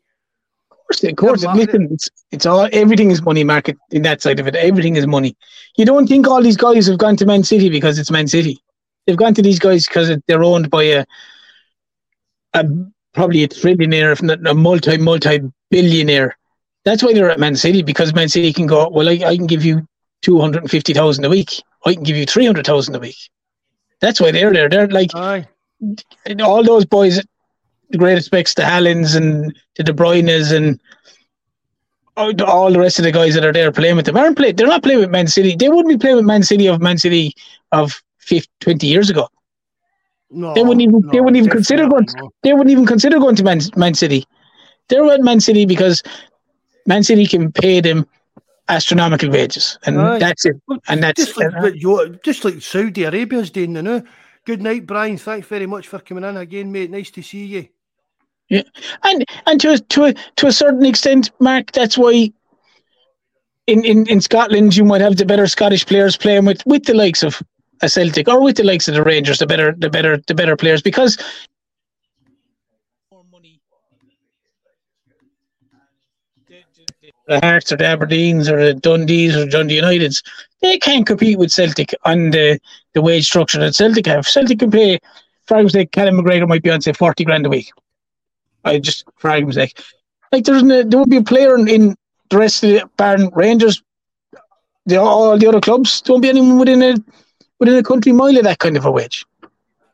So they do it in Scotland with Celtic and Rangers would with their wages. So it's a similar, but like those players are playing with those big clubs for money, and that's the reason they want to go to those clubs. And look, it's probably short. They might argue it's a short career. Look, fair enough. But once Celtic get a good fee for any player that wants to leave, I'm happy with that. I don't mind. Let them go. And try and replace them with better. Yeah, definitely. That's the kind of key. I mean, look at it. I mean, the Juranovic deal. I think that was one of the best bits of business Celtic's done in a while, getting rid of Juranovic and replacing him with AJ. Oh yeah, but even like I don't think anybody would disagree. Juranovic was a good player, but AJ's on a different level for even Juranovic. Oh, he is. He offered so much more. He's an exceptional player. You just and like, I mean, if you look at even the Starfelt one, Starfelt's away for personal reasons, and best wishes to him. But Celtic have been right; they haven't stood in his way, and they've got your man Rocky in before he's even gone. Aye, it's good business by Celtic. Good business, you know, because they clearly knew that Starfelt wanted off maybe a month ago or whatever longer.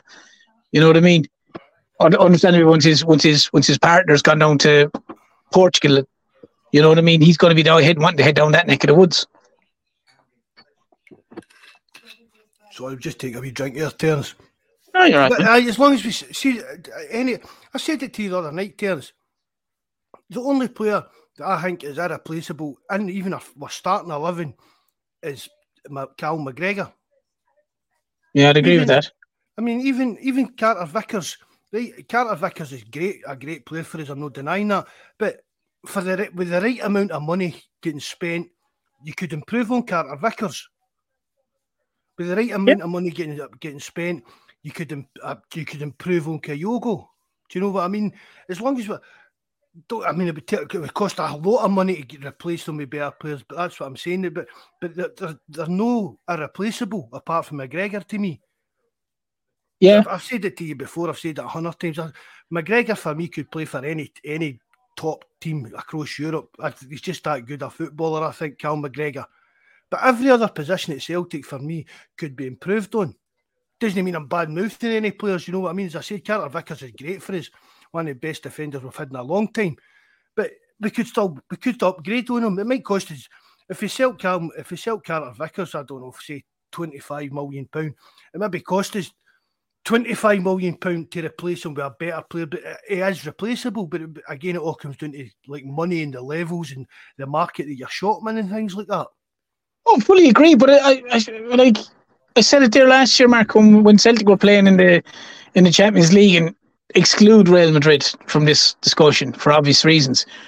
But in the two other teams we were playing, Donetsk and Leipzig, the argument would be, how many Celtic players would get on their side? How many dare players will get on the Celtic side? And it would be an awful lot top heavy there coming in Celtic than Celtic going to them. Aye, that's a good point there. And that's just to reiterate your point. All these players can be replaced because there are, as I said, the reason the players are playing with Leipzig is because they're good enough to play with Leipzig. The reason the players are playing with Real Madrid is because they're good enough to play with Real Madrid. The reason that there's players playing with Celtic is they're at Celtic standard. Some of them might be over, some of them might be above it. Yes, I understand that, but I'm just trying to make a point in it and a kind of an argument in it that, like, there's a reason players play with certain levels, and there's players playing with Celtic because they're at Celtic's level or they're progressing past Celtic's level. You know, but to go to your point, every one of them could be replaced. Everyone bar McGregor, which is the obvious one, all the rest of them could be replaced. And that's the way I would describe it very, very simply. If you had the Shakhtar Donetsk guys and you had the Leipzig guys there, how many guys from Celtic would get into their side and how many of their guys would get into the Celtic side? And I'd be a lot more of their guys in the Celtic side than Celtic players on their side. That big Mudryk boy, I thought he really caught my eye for the. Is that the Leipzig guy? Aye. He's gone for massive money, isn't he? He's away. Is it Chelsea he went to? Yeah, he's gone for someone like that. He's Premier League, but he's gone for astronomical money. But he was a holding midfielder. He was a holding midfielder that apparently we don't need a holding midfielder in Champions League football. So Mudryk was the big left winger guy. Is that the Ukrainian guy? Or the Shakhtar Donetsk guy, is it? Aye, Shakhtar, Chelsea. Aye, Mudryk, was it Shakhtar Donetsk he was with? I thought it was Leipzig he was with. No, if it's the blondie kind of fell up front, it's Shakhtar Donetsk. Right. Aye, but I know that. Yeah, he was very good in fairness, Mark. Aye. But I'm sorry, I was going to say that. Just trying to Campsey there. No, I'm not saying that about Carter Vickers, but it maybe costed £20 million to replace him, but he's not like the be all and end all centre halves. Do you know what I mean? See, Carter Vickers is an excellent player. He's an excellent player for Celtic. Really, really, really good, solid player for Celtic. But I think people get slightly carried away. Yeah, but people get slightly carried away with it as well, Mark, in the sense that, like, I like Carter Vickers, and again, I'm only critiquing the guy. Carter Vickers was on loan 7 times. So he's been around a lot of times. He suits Celtic. He suits the Scottish game. He suits the way Celtic play. He's really, really good at that. If you stuck him in a Spurs team or stuck him in another side outside of Scotland, would he be as good? Who knows? Maybe he will, maybe he wouldn't. But for me, he's had 7 loan deals. He's been with Spurs a long time. No one has gone and said, okay, we want to buy him. Celtic are the only side to my know. I don't think Carter Vickers will ever make it like a top team for a simple reason. His height, that's what puts a lot of the bigger teams off him. When he was even leaving Spurs, that was putting a lot of them off his height. They just don't think he's good enough in there at the top level. And that's what I'm trying to say, Mark. I'm not criticising Carter Vickers by any stretch of imagination, but I just think Carter Vickers as a player suits Celtic. He suits the way Celtic plays. And he suits the football up here because he's always on the front foot, predominantly in games. You know, he's a very, very good player. But yeah, it's like that. Carter Vickers is probably 6'1", maybe 2, maybe 6'1" or 2. I wouldn't say he's taller than that. If he's even that, I don't think he's that tall. If he, how dare you call me Paul? If he is even, I didn't call you Paul. I says I don't think he's that tall. Oh, I thought you called me Paul. Oh, that's all right, sir. What I'm saying, yeah, he might be. So, like, down in the Premier League, in particular, you'd probably be 6'5", like 6'3", 6'4". 6'1", 6'1". It's doing his turns 1.85 meters, which isn't that big. I mean, that's only my height. We're not going to get into height now, Mark, all right? No. What you say, that would be double you. Probably would, to be fair. Get Paul back on. I want to talk about here. My wee leprechaun. Get Paul back on. We talk about here. Take this off me. But no, like, I mean, as I said, like, I don't know, all the players that Celtic have are playing with Celtic because they're at Celtic's level. As I said, players might progress and go further afield. Like you could see AJ moving on, for argument's sake. You know, you might see that the young midfielder lad, that Hum fella, if he plays for Celtic for a while, he might move on. Not necessarily to a bigger league, but they might move on to another team of Celtic's level, or maybe slightly ahead of Celtic. It depends, but yeah, I don't know. Time will tell. But to replace any of the players in the squad, bar McGregor, I fully agree with you, Mark. They're all replaceable. Every one of them.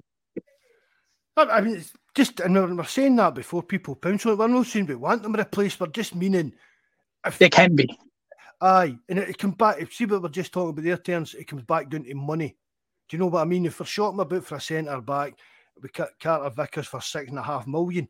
If you're shorting about for a centre back and willing to pay 10 million, do you know what I mean? You're going to get a higher kind of, step them up a level with who you're looking at. But that's in the walk of life, Mark. If you go and pay 20,000 for a car, and then you're willing to pay 45,000 for a car, 45,000 car is going to be better than 20,000 car. It's just aye. You know, it's value. It's, you know, it's and obviously in the football terms, if you buy a centre back and he's 15 million, and you buy a centre back and he's 3 million, you know, there's a reason your man is 15 million. Or there's a reason when these guys shine in the Champions League or shine in World Cups that all of a sudden, or in as much as people don't like it, if guys are down playing in Premier Leagues, and like that guy that was linked with Celtic, that Japanese fella before that went to Brighton, he's now valued at something like 80 million or something like that. It's 60 or 80 million. But if he was at Celtic and he was playing out of his skin as good as that, he's probably valued at 15 million. Because it's you know, it's the market. Yeah, it's because he's in the Premier League, or he's in whatever it is, mainly the Premier League, which is the closest, obviously, that you can say, well, he's performed at this high level, he's worth X, Y, and Z. Well, he's played really well at Celtic, but it's not my terms, their terms, yeah, but it's Scotland and it's blah, blah, blah. Yeah, well, look, we might pay 12 million from 15 million maximum. Do you know, so... Well, look, I don't know. It's one of those things. It's hard. I mean, we were saying earlier on there, Terence, about like the Saudis, the way Saudis are throwing money about. But the English market, you can throw the likes of your Real Madrid and Barcelona into it. You can throw your Bayern Munich into it. But apart from they kind of teams, there's it's a different level altogether. Do you know what I mean? As soon as these kind of teams are interested in a player, the money skyrockets. It's like their Starfelt, right? I don't know. People are saying he's gone for just like £4.5 million. I can't see that, to be honest, right? Other people are saying it's like £9 million kind of deals. But that's him going to Celta Vigo. But see if he was going to Brighton or Crystal Palace or something like that, you're looking for £10 million, £12 million. Because you know that league, there's more money in the league. You can expect more money in a transfer fee off them and stuff like that. You know, you've got to look at the actual teams that are buying the player as well. But if the prices are automatically inflated, it's like if Celtic go and buy a Scottish player. The Kevin Nesbitt one is a prime example. People say we should be going for an outside. John McGinn, yeah. But they're going right. Oh, it's where he's going to wherever it is for Millwall or Aston Villa for 3 million, or he's going there for 1.5 million. Celtic should go from but then it's like, okay, Celtic going from there's a Celtic tax on that. That guy now that was 3 million, he's 5 million to ye. Because this is a player that you're selling to a rival. Yeah, and that's the way they look at it. Aye, Hibs selling John McGinn to us is strengthening. I know, well, they're not really what you'd call a rival as such. We're not going to challenge for the league. But they're in the same league, though. Aye, they could knock him out of a cup. John McGinn could score a last minute goal and knock him out of a cup, like. There's always that kind of extra taxation or whatever you want to call it if you're selling to like your rival. And a lot of that even comes into the Champions League. The teams that are looking to win the Champions League, you can even see it when they're selling players to each other. Do you know what I mean? The kind of crazy prices that they're getting spoke about, like the Mbappe money, for Mbappe going to Real Madrid and stuff like that on a free transfer. And Declan Rice saw was 100 and something million from West Ham to Arsenal. You know, but like it was really long to get done because West Ham now, well, we're selling probably our best player to a London rival, not let alone a Premier League rival, but a London rival. So he wants to go. We've no choice, but by God, we might sell him to Bayern Munich for 70 million, but he's going to them for 100 million. We're going to bleed. We're going to bleed them for every penny we can get out of them. You know, so it's understandable. Like, I mean, it kind of sticks in your craw. I've said it to you before, Terence. I can remember in the olden days coming in. I must have come in for work or something like that. And the first thing you done was look up teletext. Right? I remember that, yeah. Right, and the lead story was Roy Keane had signed a new contract at Man United on 50 grand a week, and that was unbelievable money. Do you know what I mean? That was absolutely astronomical money. And when you look at it now, and players getting 250 grand a week and stuff like that, morally, is it right? It's a personal opinion. I don't think it's right, but you can't fault the players for taking it. And you can't fault the clubs for paying it if they can afford it. It's like we said, it's becoming, these big clubs now are all becoming like a kind of like a willy showing contest between all these Saudi Arabian princes and sheikhs and stuff like that. With your Man City's there, they've took your Newcastle, PSG, stuff like that, and it's become a plaything for these guys that can afford to. I mean, it's not as if these guys that are going to Saudi Arabia and getting 300 and 700 grand a week, they're not going to bankrupt. There's no chance of their owners going bankrupt or going bust or anything like that. These guys, this is pennies to these guys. So if that's what they want to spend their money on, then who are we to tell them they're not allowed to? Oh yeah, listen, and that's it. And you know, I mean, they're like, people are saying about the Saudi leagues and all that, and the players and all that kind of stuff. And that's fine, but you can't critique that side of it and then go, it's okay what's going on in Man City, or it's okay what's going on in PSG, or it's okay what's going on in Liverpool, or it's okay what's going on in Man United. It's the same thing, like. Here one, I said this to Mike earlier on, right? All this stuff, right? Players are going out to Saudi Arabia, and there's all this uproar about Jordan Henderson after these rainbow laces and stuff like that on, and all the human rights, whatever, right? But I mean, the Premier League, they've been away like crying to FIFA because the Saudis have put their nose out of joint because they're splashing all this money, right? But right, what if a player say Man United went to sign some big massive star for European game or whatever, and they turned around and done that? Oh no, I'm not moving to England. Look at what the Tories are doing. Oh no, yeah. No, but what's the difference? What would be the reaction to that? Is that, see if Jordan Henderson had come out and says, I mean, Mbappe's meant to have said, turned them down because, well, just because, I don't know, whether his lifestyle or whatever, they've caused a bit of a problem for him, I think.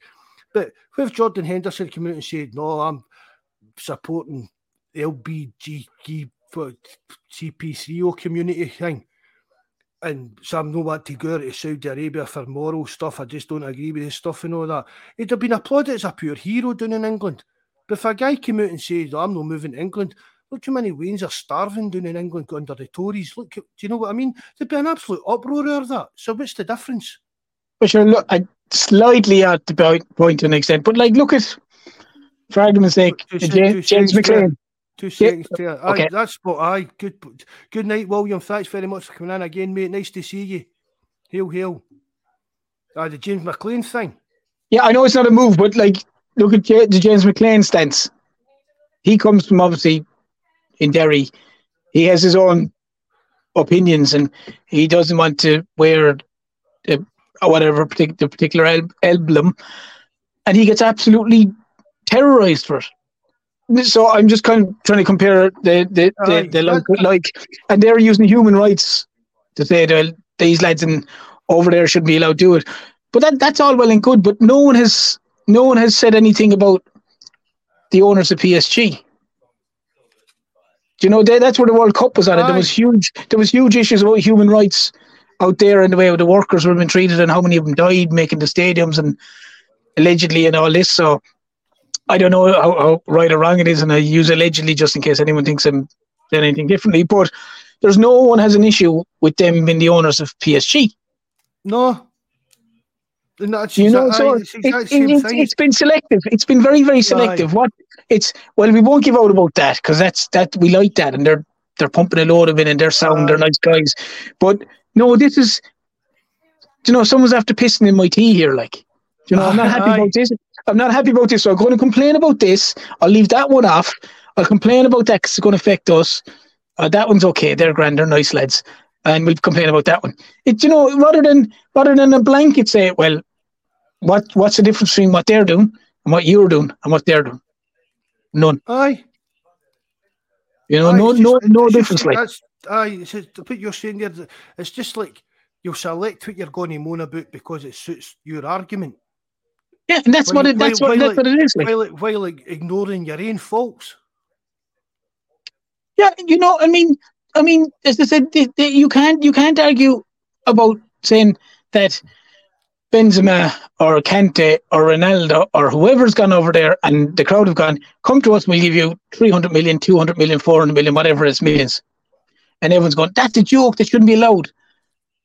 But Mbappe's able to go to Paris Saint-Germain for like, what's it, 300 million at the time or some obscene or 150 million or 200 million. And everyone went that. Plus his wages makes it up to the 300 odd million stuff. Nobody batted an eyelid about that one. They had Neymar, Mbappe, and the Uruguayan fellow was sent forward as well. Like when they played Celtic there. Messi as well. Messi was there. David, Thiago, the Brazilian captain, the centre back guy, is it Thiago or something like that? He was but what I'm saying is you can't be selected. That's all okay. But then players go and that's wrong. There's no way they should be going out there. There's this problem out there, and there's that problem, and they don't like this, and they don't like that, and they don't like. You're just going like, well, I'll pick what I don't like, and what I do like, I'll just leave that aside because they're fine. They're nice guys because they're in one of the top 5 leagues, or they're in this one, or they're no one's giving out about the guys who won Man City, that they're able to pump in billions into Man City. I'm not saying that they've done anything wrong, the guys who won Man City at all, but I'm just saying people are being selective because the guys over there have decided they're going to pump in as much money as they physically want to and get the best players in their leagues that they want to, and all of a sudden it's annoying people who've been doing predominantly the same thing for the last I don't know how many years. I can see them maybe, but mind there was a talk of that kind of European Super League. For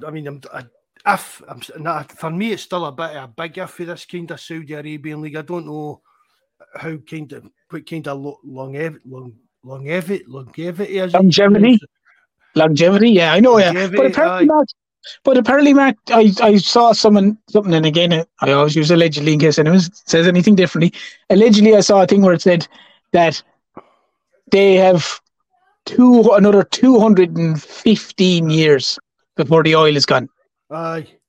215 years or 50 years before the oil is, they can pump it for another that length of time before they think it might be gone. Man, that's some amount of money, like that's some amount of oil. Do you know what I mean? So these boys ain't going anywhere. Like, I was reading a thing as well, and they were talking, and it's like they're relaxing like a lot of the laws. I was reading a thing yesterday saying that there's some whoever I don't know, is it a king they've got or whatever? But he's an old guy and he's not keeping too well, and the son's running the place to now, and he's got a bit of. He's extremist. He's extreme, but he's thinking of relaxing certain laws, and he's already done it. There's certain places that you can buy alcohol in and stuff like that, and things. He's wanting to try and make the place a bit more like Dubai. Do you know what I mean? Yes. Where the Westerners can go there and still kind of lead a pretty normal life, but still stay within the confines of like respecting other people and stuff like that. Do you know what I mean? Yeah, I imagine there will be. Like, so there'd be a lot of expats, Mark, in those countries where like in the Dubais and those places and Bahrain and that, there's a lot of expatriates living out there from all different, countries and creeds and religions. So, for argument's sake, over the European side, like with the drink, like the lads might want a few drinks, and you'll find that there'll be social clubs where you can go and you can get a drink. Yeah, but at the same time, you'll be told, listen, if you're walking down the street falling all over the place, you're going to be arrested. Aye. But aye. Or you can't be walking down the street and pissing at the side of a shop or something like that, or whatever it is, because or fighting or anything that goes over in those places, you will get in trouble, which is understandable and no harm in it either, to be honest. Was that Jack Kendry, his wife or girlfriend, whatever it was, partner, she seems to be some kind of social media. I don't like to say OnlyFans or that, but I think she's like an Instagram or influencer kind of person. But she's always like posing with like the latest. Obviously, she's got fashion deals, so she's got like swimsuits and stuff like that. But she needs to stay somewhere, and it's like she's like 2 miles over the border for whatever it is he's signed for. Because what she does on the internet, the now she couldn't get away with actually in the country, so she's just a wee bit over the border, the now. Yeah, we'll see. Sorry, dear. But again, that's one of the things. If you're looking to move over there, I mean, it's like, can you imagine Paddy McCourt moving out to Saudi Arabia? You know what I mean? But do you know what I mean? If you're the type of player that likes to go play your game on a Saturday and go out for a bevy, do you know what I mean? You're not going to go over there. If your wife's a page 3 model or OnlyFans star or whatever you want, you're not going to move over there, isn't it? Yeah, well, you see, there's that kind of thing. Oh, they're all massive things because in those countries, you're going over there you have to respect their way of life. Aye. Their way of life is, they're predominantly very, very little alcohol. And majority in cases no alcohol, but I'm saying in certain areas, all that side of. I don't mean that Jack Henry's missus. She's in bikinis and all that. All that stuff is very kind of, very, very delicate over there. There's certain things you have to be very, very careful with over there. That's not over here. It's very taboo over there. Whereas over here, it's in a sense second nature. Do you know what I mean? There'd be stuff over there that just wouldn't be taken on board at all. Like, you know what I mean? And again, look, you go to those countries to live there. One of the first things you should be doing is going, okay, what's the culture? What's right? What I can do, what I can't do. Like, I mean, those countries, Mark, you couldn't even bring a deck of cards into the image in your bag in the airport. Like, it'd be taken off you. Like, could you know because that bad? No, because they deem it as gambling, and you can't gamble. I thought they owned racehorses and all that. They do own racehorses, but they deem it if you. Yeah, when I was over in that neck of the woods and I was going into Bahrain, they'd tell you go into the list and things like obviously the magazines, the porn magazines. If you had them in your bag or you had a deck of cards or any of those things, they have to be handed up. Apparently it's to do with dealing with like illegal gambling or stuff like that. I don't know the general bits and pieces, but again, the Mark. To go to all the other side of it, you're talking about the horse race and all that. They're all in designated areas. They don't want it. They don't want it, I think, done outside designated areas. No, so they've got wee bits of the country that you can do this here, but you can't do it here because it suits the king to have his stables here and stuff like that. Kind of, that's mental, isn't it? Yeah, you're there for too. A year in Baghdad. Did you enjoy it? It was all right. In the middle of the war, but it was all right. One of those things. Fair play to you, man. The bullets went over my head and kneecapped your man behind me. It was all right. I was trying to think a joke about that. You wouldn't even have showed up on their radar. Right, hurry up, send Terence. What's that wee Irish guy? Send him to do that. They'll not see him. Yeah. One of my pals, I don't know if I tell you, one of my pals' dads, he was there working for a while. And very good. They were putting up, he was there for quite a while, in fact, but they were putting up mobile phone masts. Oh, yeah. He says, we were putting them up. And they were blowing them up. Aye. He says, we were getting up out of bed the next morning and they already blew them up. He says, they did, that was just a constant cycle. He just going round these phone masts that had been blown up, try to fix them, and then the next time the new ones down the road, they'd been blown up as well. Yeah, that was it, all right, yeah. That was it. I remember the boys doing that, all right. Yeah, hey, job for life. like painting the fourth rail bridge in Scotland. It takes that long to build, to paint this turn to fourth rail bridge and that. It takes that long to paint it that when they get to the end date, they just start back again. Oh, bad. Guys have worked on that all their life, from the day they left school to the day they retired, and that's all their life was just painting this fence. You're well paid for happy days. Right, so on to the weekend then. We're at Pittodrie. Probably, any time this season, it's one of our toughest games, but Aberdeen, I think, has got a bit of a different animal this season again. Do you know what I mean? Under Barry Robson, I think he's going to Aberdeen for me will be head and shoulders in front of the rest of the league. I think Aberdeen are a stick on for third, and it'll be a good gap between third. And if Rangers don't click and keep playing like they did yesterday, I think Aberdeen should have a pair of bollocks turns to actually have a go and try and chase Rangers down in the league. Yeah, in fairness, Barry Robson's done a very, very good job on them. I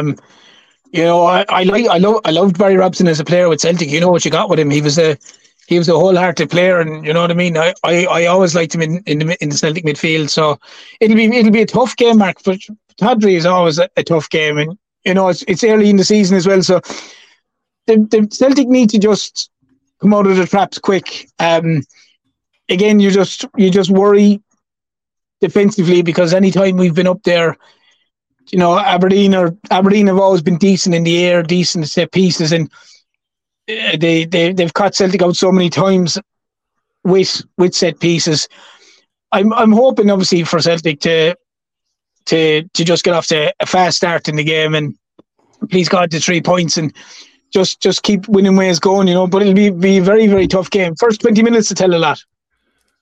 See, when we go to places like, I know they drew with Livingston yesterday in that Aberdeen, but that's another one. See, when we go to places like Pittodrie, Livingston, like going to Kilmarnock, my opinion, I've said it before, get the points and get out of Dodge. I'll be delighted if you come out to Pittodrie next week with a 1-0 win. Oh, yeah, 100% agree with you, Marcus. And that's all it is. And by all accounts, the only reason Aberdeen didn't get a win yesterday is they missed a hatful of chances. Reading reports, they missed apparently a hatful of chances. But I'd be like you, I wouldn't care less if it was a cross, it hit the back of someone's backside and went in. The Celtic won 1-0, you take it and skip down the road. Well, we've done it last season, went it with McGregor. Yeah, McGregor right at the end. That late goal. But I mean, I know that, again, it's not the best result doing with Livingston for them, but I like that. I'm not saying he's a Celtic, any chance a Celtic manager, but I do like that Barry Robson. I liked him as a player, and I think he'll be a good fit for Aberdeen. He seems to manage the way he played, Mark. He just there's no nonsense about him, like. Aye. He's got Aberdeen playing as his team as well. You know, so Celtic have to be on guard, and Celtic have to, you know, Celtic need to be a bit tighter, especially at the back.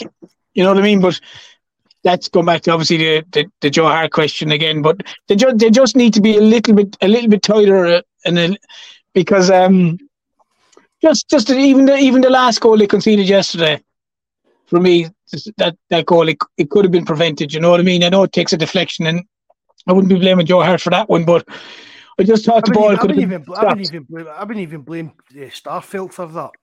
No, I wouldn't blame Starfelt. I thought it should have been stopped before it got in. It was Taylor that kind of lost the plot. He did. I thought he had I'll be honest, I thought Taylor played well, but I thought he had a chance when your man first controlled it, because I thought he'd kind of put it too far away from himself, that Taylor had a chance to. I know you don't want the defender leaving the ground or leaving, you know, going off his feet, but I thought it was the one time where Taylor had a chance to kind of maybe just nick the ball, just slide in and just nick the ball off your man, because your man seemed to miscontrol it a bit. But once he came inside, he took the shot. No, I wouldn't blame Starfelt. I wouldn't blame Joe Hartford, but I would have blamed him trying to cut out the ball before it kind of got to that stage, to be honest. Just even we were talking about Taylor, but Big Jabber messaged me earlier on, or last night, talking about it, and it was like as if like Taylor was playing the kind of inverted fullback role in Ralston, wasn't he? Yeah, well, Taylor definitely looked like he was going Celtic. I'd never really noticed it, but Jabber messaged me saying that, and I just thought I'd see what you thought in it. Well, I definitely, like, I saw Ralston once or twice go down, overlap Abada for one or two crosses, but I would have thought Taylor was definitely more in the middle, definitely, than probably Ralston. Ralston did go in there a little bit, but maybe not as much. But Taylor was definitely had pushed into that inverted fullback role. Maybe it's a tweak Rodgers came up with.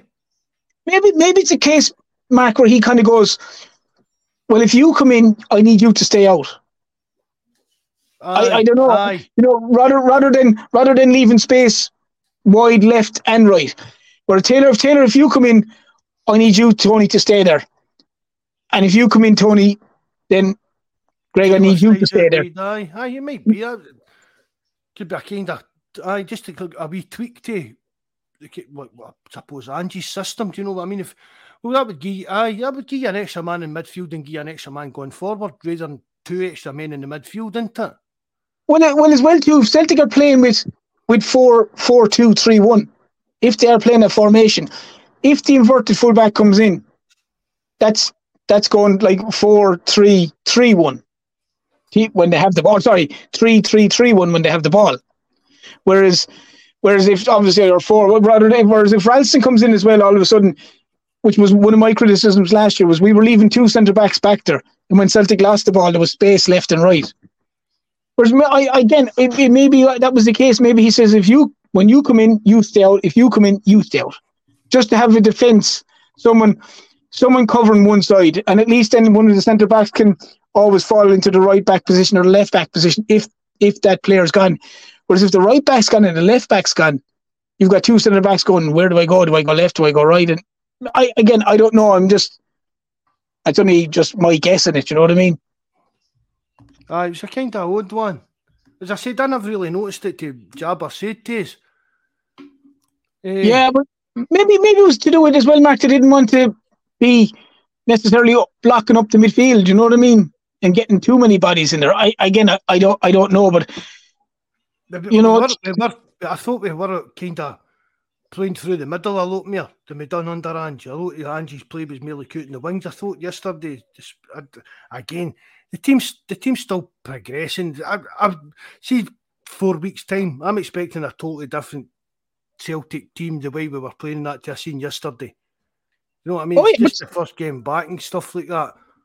Yeah, I saw that as well, and I was kind of slightly surprised. I saw an awful lot of people going like, you know, they weren't great yesterday, and you know, compared to what we're normally used to under the Spurs manager's reign. So we were spoiled for 2 years. I was like, in my head, like going, I'm not trying to be bitter here, by the way, but in my head I was kind of going like, it wasn't always electric either. Like, you know, I think it's a little bit unfair to say that it was always 100% high tempo. There was many times we were on here kind of giving out about them, kind of even going back. God, there was a little bit of the Lennon of old where they were passing it over and back and over and back.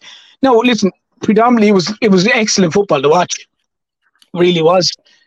But it wasn't always. It wasn't from day one. It wasn't from day one. Rip roaring stuff like people seem to be suggesting. Like there was passages of play yesterday in that game by Celtic, and they were some of the breakouts and some of the passing was unbelievable.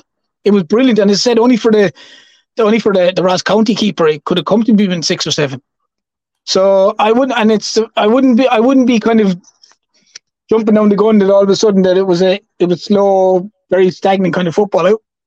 I wouldn't have agreed with that when I saw some people saying that. But again, everyone's entitled to their opinion. But that's just mine. I thought some stages yesterday, I thought Celtic played lovely, lovely football. But it wasn't always the case under the Spurs manager that it was flying stuff. It's not the case under anybody. I mean, I never seen any Jock Stein's teams playing or that, right? But you're working? What? Were you working at the time or something? Aye. It was night shift. It was night shift back in the 60s. You cheeky wee bam. But it's like Jock Stein teams never were this all conquering, galloping. Do you know what I mean? Yeah. No team ever plays like that. I mean, it's like It's like. We had a discussion on the forum the other week about James Forrest and stuff like that, and I went on about his goal record at playing as a winger for the amount of length of time he's been at Celtic. Playing as a winger for a Celtic team that's dominated Scottish football so much over the years, James Forrest should have scored a hell of a lot more goals, right? And somebody came back and said, but Jimmy Johnson was a winger and only scored, I can't even mind, X amount of goals. But for a start, the overall kind of standard of the Scottish game was a lot higher back then.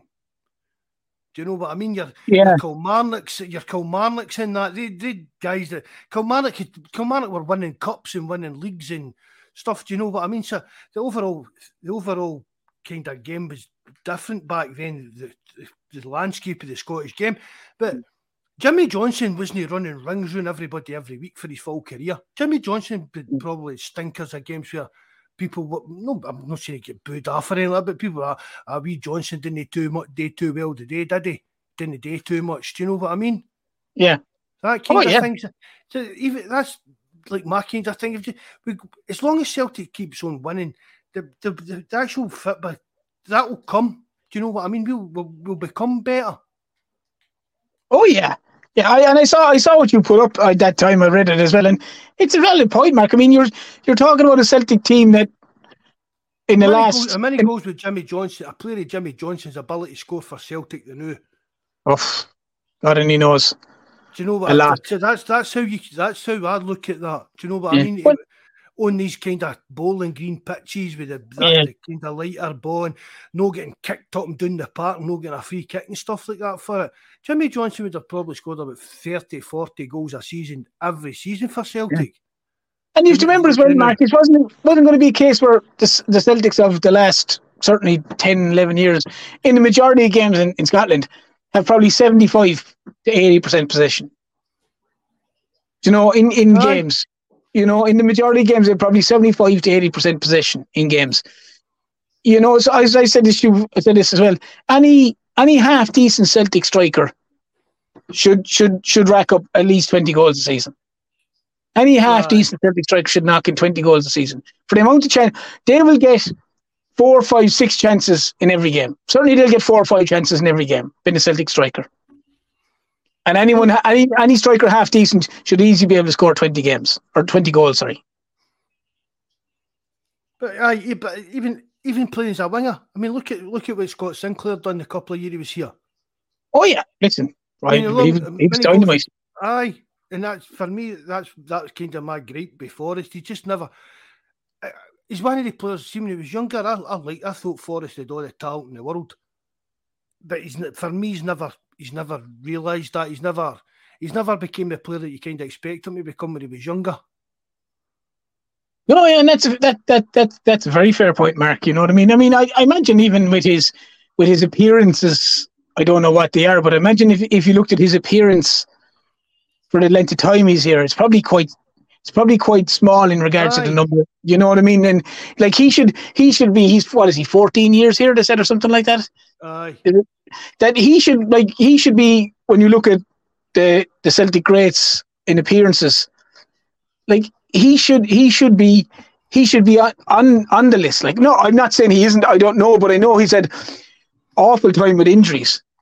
He seems to be there, and then he was gone for a month, and then he was back, and then he was gone, and then he was back, and I mean, it's a good few years ago now, but mind you, it was the problems with his back, sciatica. That was one of his big problems. And it turned out in terms of that was because of the motor he was driving. You were saying a low sports car or something like that, or something. And they tell him that's what was the cause of it, and he refused to change his motor. And stuff like that, you've got to say, well, that's a bit much, like. Screw the nut. I mean, really, as you've got, if a doctor tells you to your back, it's the car you're driving, you're going to get a new motor, isn't it? Oh yeah, you're going to get rid of it. You're going to do whatever you have to do to make sure that you're okay, like. And things like that always kind of stick in my throat when you think about Forrest. I had big hopes for Forrest when he was a young player, and I mean, don't get. I'm not bad mouthing the guy. I've said it on the forum, and as I said, I tried to get me and Grot Bags to go to testimonial, and the tickets didn't materialise. But he was a good servant for Celtic. He's won, what is he, third in the overall trophy list, or fourth or something like that. Yeah, which is fair dues as well. But how many of the actual trophies would you say he's earned the way McGregor has?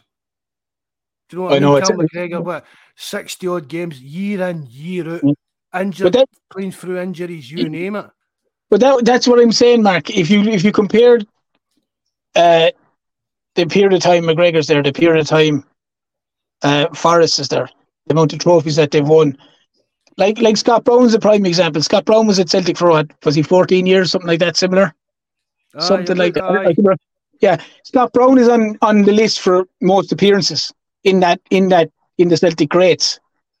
Like Forrest is probably nowhere near that, which says a lot about how many games he's actually played for the time he's been there.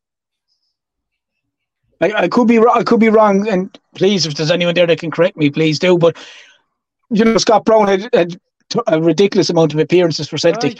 Probably Callum McGregor probably has as many appearances as Forrest, if not a good bit more than Forrest. He could have a lot more than Forrest, and Forrest is probably there a lot longer playing wise than McGregor, like. Sorry, it goes to your point about the 100 goals or what, 101 goals, 100 goals in 14 years. It's if you accumulated in 14 years, and how many games have you played? If it's 500 games or 400 games or 3, whatever it may be, and you break it down, it might only be 15 games a season, 20 games a season. So it all has to be taken into context. And said 100 goals for 14 years as a forward, as an attacking winger stroke forward. It's not a lot of goals, like. No. That was my kind of point about it. For the way Celtic's dominated the game over the last, in fact, that's for Forest. I feel like Forest broke into the team. We've been the most dominant team in Scotland. We're running out of the tappy teams. When you look at Abada, look at the numbers Abada has been put in the first season he was here and stuff like that. Even last season when he was only a back part player. Look at Scott Sinclair, guys like that, and Forrest's been for that long, and he's just for me it's been a kind of wasted kind of career. Do you know what I mean? He could have reached so much higher level than he actually reached. I don't know whether he just fell into a comfort zone, because it seems like he's always one of the boys. He's always at the racing, kind of dressed up like the Peaky Blinders and stuff like that, isn't it? Do you know what I mean? Yeah. One of the boys, and he's probably well liked in the dressing room, kind of thing, and that. But that can only take you so far. You've got to be producing, for me, on a mere regular basis than Forrest has in a long, long time for Celtic. Yeah, it'd be actually very interesting to see now. Come the weekend, will he be in the bench again? Will he be possibly used if he's again the weekend? I get your point why he was used last weekend, and it makes perfect sense. But it'd be very interesting to see will he be used again, as in coming on if they're making changes against Aberdeen? Will he be one of the ones that's there? Well, see if we were sitting there at nothing each turns with 20 minutes to go, but is there any Celtic fan that would be sitting there shouting to the telly or whatever after the game, right, Brendan, come on, time to get Forrest on? I would think very few. I'd like to think there isn't many at all, if any, really. Do you know what I mean? That's the kind of player he is. I mean, I know people like him as... I don't know. Do people just like him because he's been at Celtic so long and they kind of give him a kind of pass for... Probably part of the furniture. Aye. Probably that will certainly have a bearing on it, Mark. You know what I mean? Because obviously with his trophy hall behind him and his years of service and stuff like that, and there could very well be that, you're given a break on that basis, like, I mean, it's like he's full time at Celtic, in 3 seasons out of 14, he scored more than 10 goals. So that's shocking, like. 2017-18, 2018-19, and 2019-20. He scored 17, 17, and 16. The rest of the time, 9, 4, 4, 2. The 33 games he played in 2015-16. He's played 33 games and scored 2 goals. Do you know what I mean? 2021-22, 32 games, 4 goals. So it's no it's fair dues. I mean, there's like 2021, he only played 17 games and he scored 4 goals, right? So obviously injuries, whatever, no playing. But it's all right to say, but he doesn't play much, he's injured a lot. But even when he is playing, I mean, 2016-17, 46 games he played and he scored 8 goals. 46 games for a Celtic player in 2015-16. Whereas if you looked up that same season, whenever it was when Sinclair joined, you know what I mean? You can be guaranteed it's probably double digits. Aye. And it's just a weird one. And I mean, as far as going to offer anything towards like guaranteeing his like the title, really. No, I'd be surprised, Mark. That, and as I said, I can understand when you rationaled with me about why he came off the bench, and it makes perfect sense with carrying the trophy and all that, and doing the flag. I get it, but that's what I'm saying. It'd be very interesting to see will he be in that same predicament on Sunday, or sorry, the weekend, whenever it is. If he does the same thing, if he then does the same thing then in my head I'm going, right, he considers Forrest a guy to change a game. I mean, people. No, he could score a goal on the weekend. Who knows? I probably will. No, probably also people can ram it down my throat next week. But it's like people say, I stepped up to the mark when Paddy Roberts was here. But well, we've got a badder. Do you know what I mean? Why is he not stepping up to the mark while these guys have been here? He's got more competition now, to be honest, Mark, than he did back then. Aye. Because Abada will play both wings, Maeda will play both wings, Haksabanovic is there. They've now got you man, the Korean guy, I can't think of his name now again. Yang, is it? They've got he's there. So like there's plenty of young Summers is there. They've got plenty of competition there for him. He doesn't, so to be anyway, a guy like Forrest should be a leader, not a follower. You know what I mean? He should be a guy that guys are looking up to, going, God, Jamesy Forrest. Jamesy Forrest is starting. Jamesy Forrest is a leader. He's a starter, like Callum McGregor. He's a starter, and if Forrest can give you 50 minutes and his legs are out, then change him. No problem, change him. And that's the thing. But Terence, it's right, fair dues, right? The guy did a testimony, he was entitled to get it and stuff like that. But it's I mean, for the length of time he's been there, Celtic fans shouldn't be having to discuss his merits. Do you know what I mean? Why Celtic kept a player like that for so long? There's really no hit the heights that is expected any Celtic player. See if he'd bought a young guy at 17 or 18 and he kept him for this length of time and he was putting in the numbers Forrest had, Celtic fans would be going after him nut. Oh, they would, yeah. No, yeah, that's a very fair point. Very fair point. Do you know what I mean? It's just because he came through the youth system, just because he's homegrown. I don't know what it is. It's just, I mean, there was a time that who was it? There was a team down in England that offered us £9 million for him. I think it was Spurs, was it? Was it Spurs? I thought it was Spurs. I could be wrong.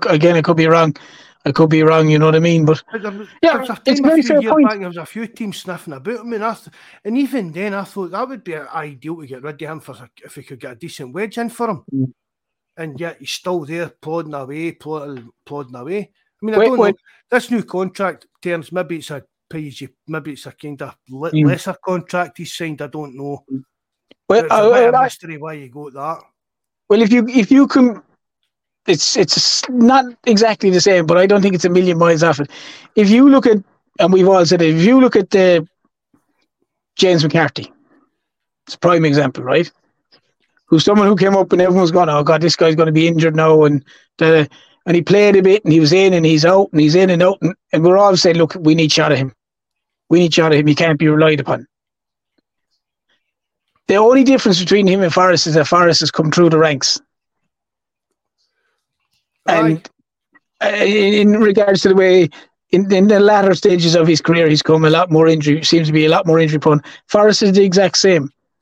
Forrest is, you can hear, James has tweaked himself in training, he's going to be out for a couple of weeks, and then he's back for a game or two, then he's out, then he's back. I'm not comparing like I'm just trying to find something of a similar ilk. And the James McCarthy one is where everyone's like, you have to get rid of him, he's always injured. But no one would think the same of Forrest. If I'm making any sense, I'm probably not. I know what you mean. Right? Is it right? What if he's saying James McCarthy for Hamilton Accies, and he was still here after 14 years later and be putting in the numbers, but you like what Forrest had done, he'd be taking absolute dog's abuse out of it. Yeah, he would. It's just that there's probably a bit more leeway to a guy who's come through the ranks and won the accolades he's won. Aye. Whereas if that was James McCarthy, he'd come through the ranks or come from Hamilton at a young guy when he was linked, and he came and he has 8 or 9 titles. The same. He wouldn't be looked at in the same way as he is now. Because he's 9 or 10 titles or 7 or 8 titles, even though he might have contributed to 3 of them. They're Martin saying Forrest is to help with the coaching team. Oh, God help us. What's he got to coach? What's James Forrest got to coach anybody today? How can James Forrest be part of the coaching team? He can't. He's not. I'm not saying He is a reason. But like you've John Kennedy, you've Gordon Strachan, you've sports science guys, you've strength and conditioning coaches. I mean, you've got Darren Adair, you've got McManus, you've got all these other guys. You've got guys behind the scenes that I wouldn't know. But I said you've got strength and conditioning coaches. Just see the guys doing the warm ups and the pitches at the start of the game. They're clearly strength and conditioning guys and stuff like that. You won't see Kennedy and Strachan and them boys out there doing it. It's these particular guys. So I for the life of me, first of all, Forrest would have to go in and do badges and everything else. And if he's going to be coaching, fine, but coach the underage sides, the younger sides. Send him to the women's team if he's coaching.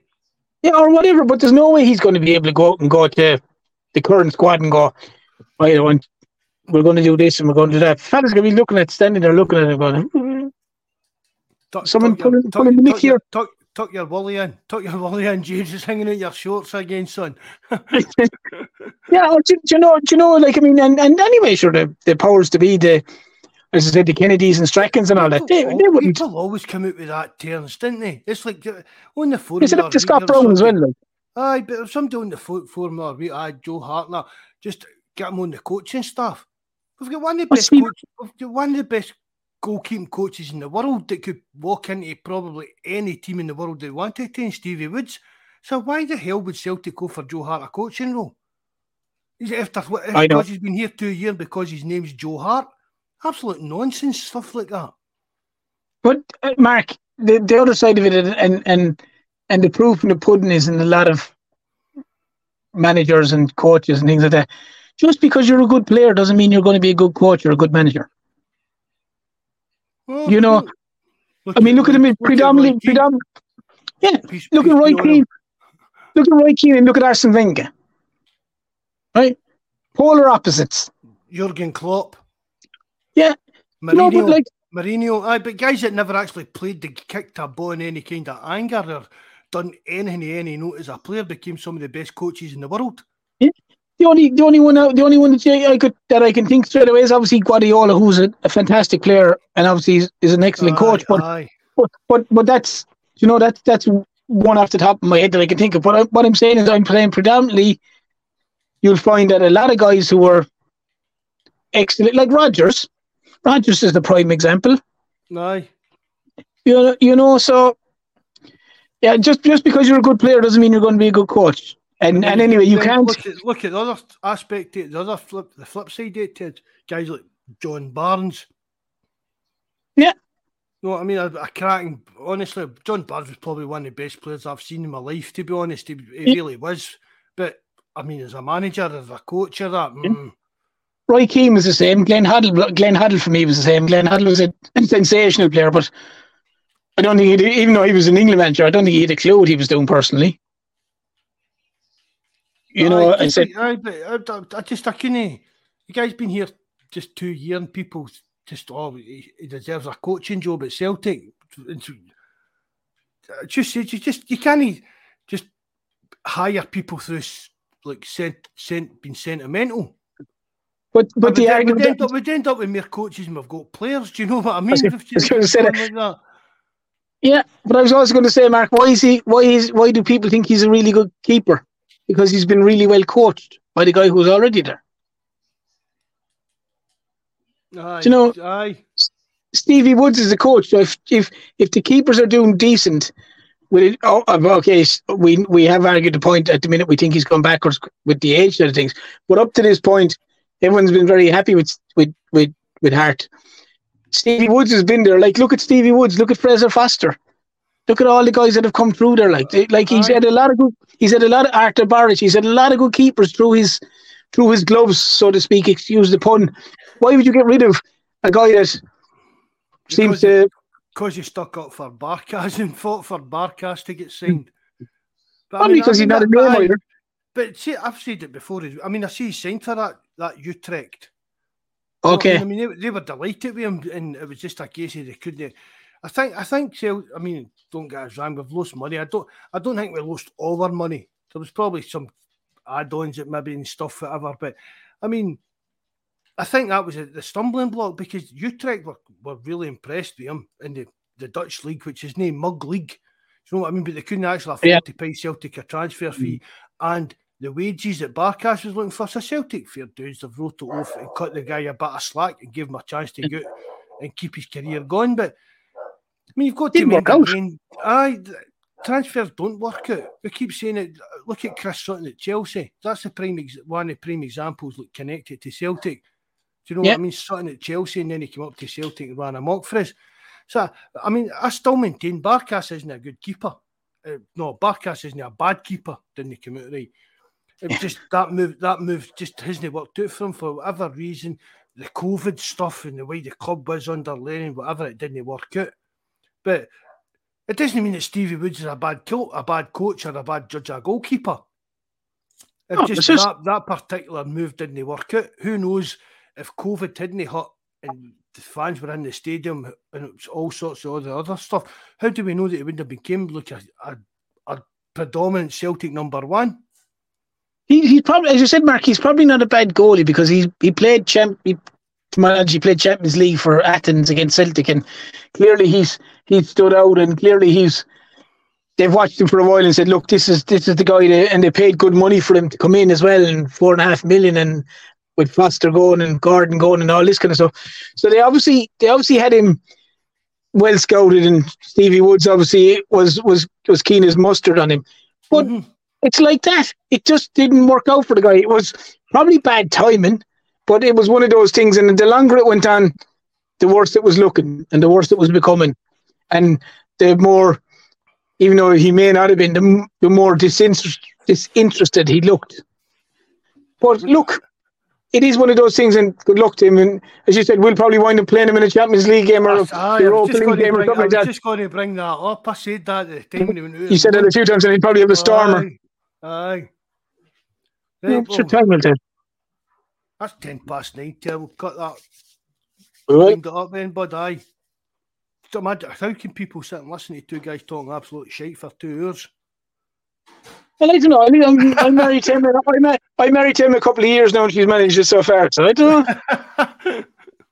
Right, thanks very much for coming on, Terry. Anyway, no worries, bud. Everybody in the live chat, thanks very much for coming on. I hope you enjoyed that. Everybody that tunes in after it, I hope you enjoy it on Spotify and everything. Big shout out to all you. We're getting quite decent. Some numbers on Spotify, the other platforms. I don't know if it's good or no. Just remember, if you like what we're doing, hit the like button, subscribe to the channel. If you know how, leave a comment. Again, thanks very much, Ter. Hail, hail, good night, lads, and God bless.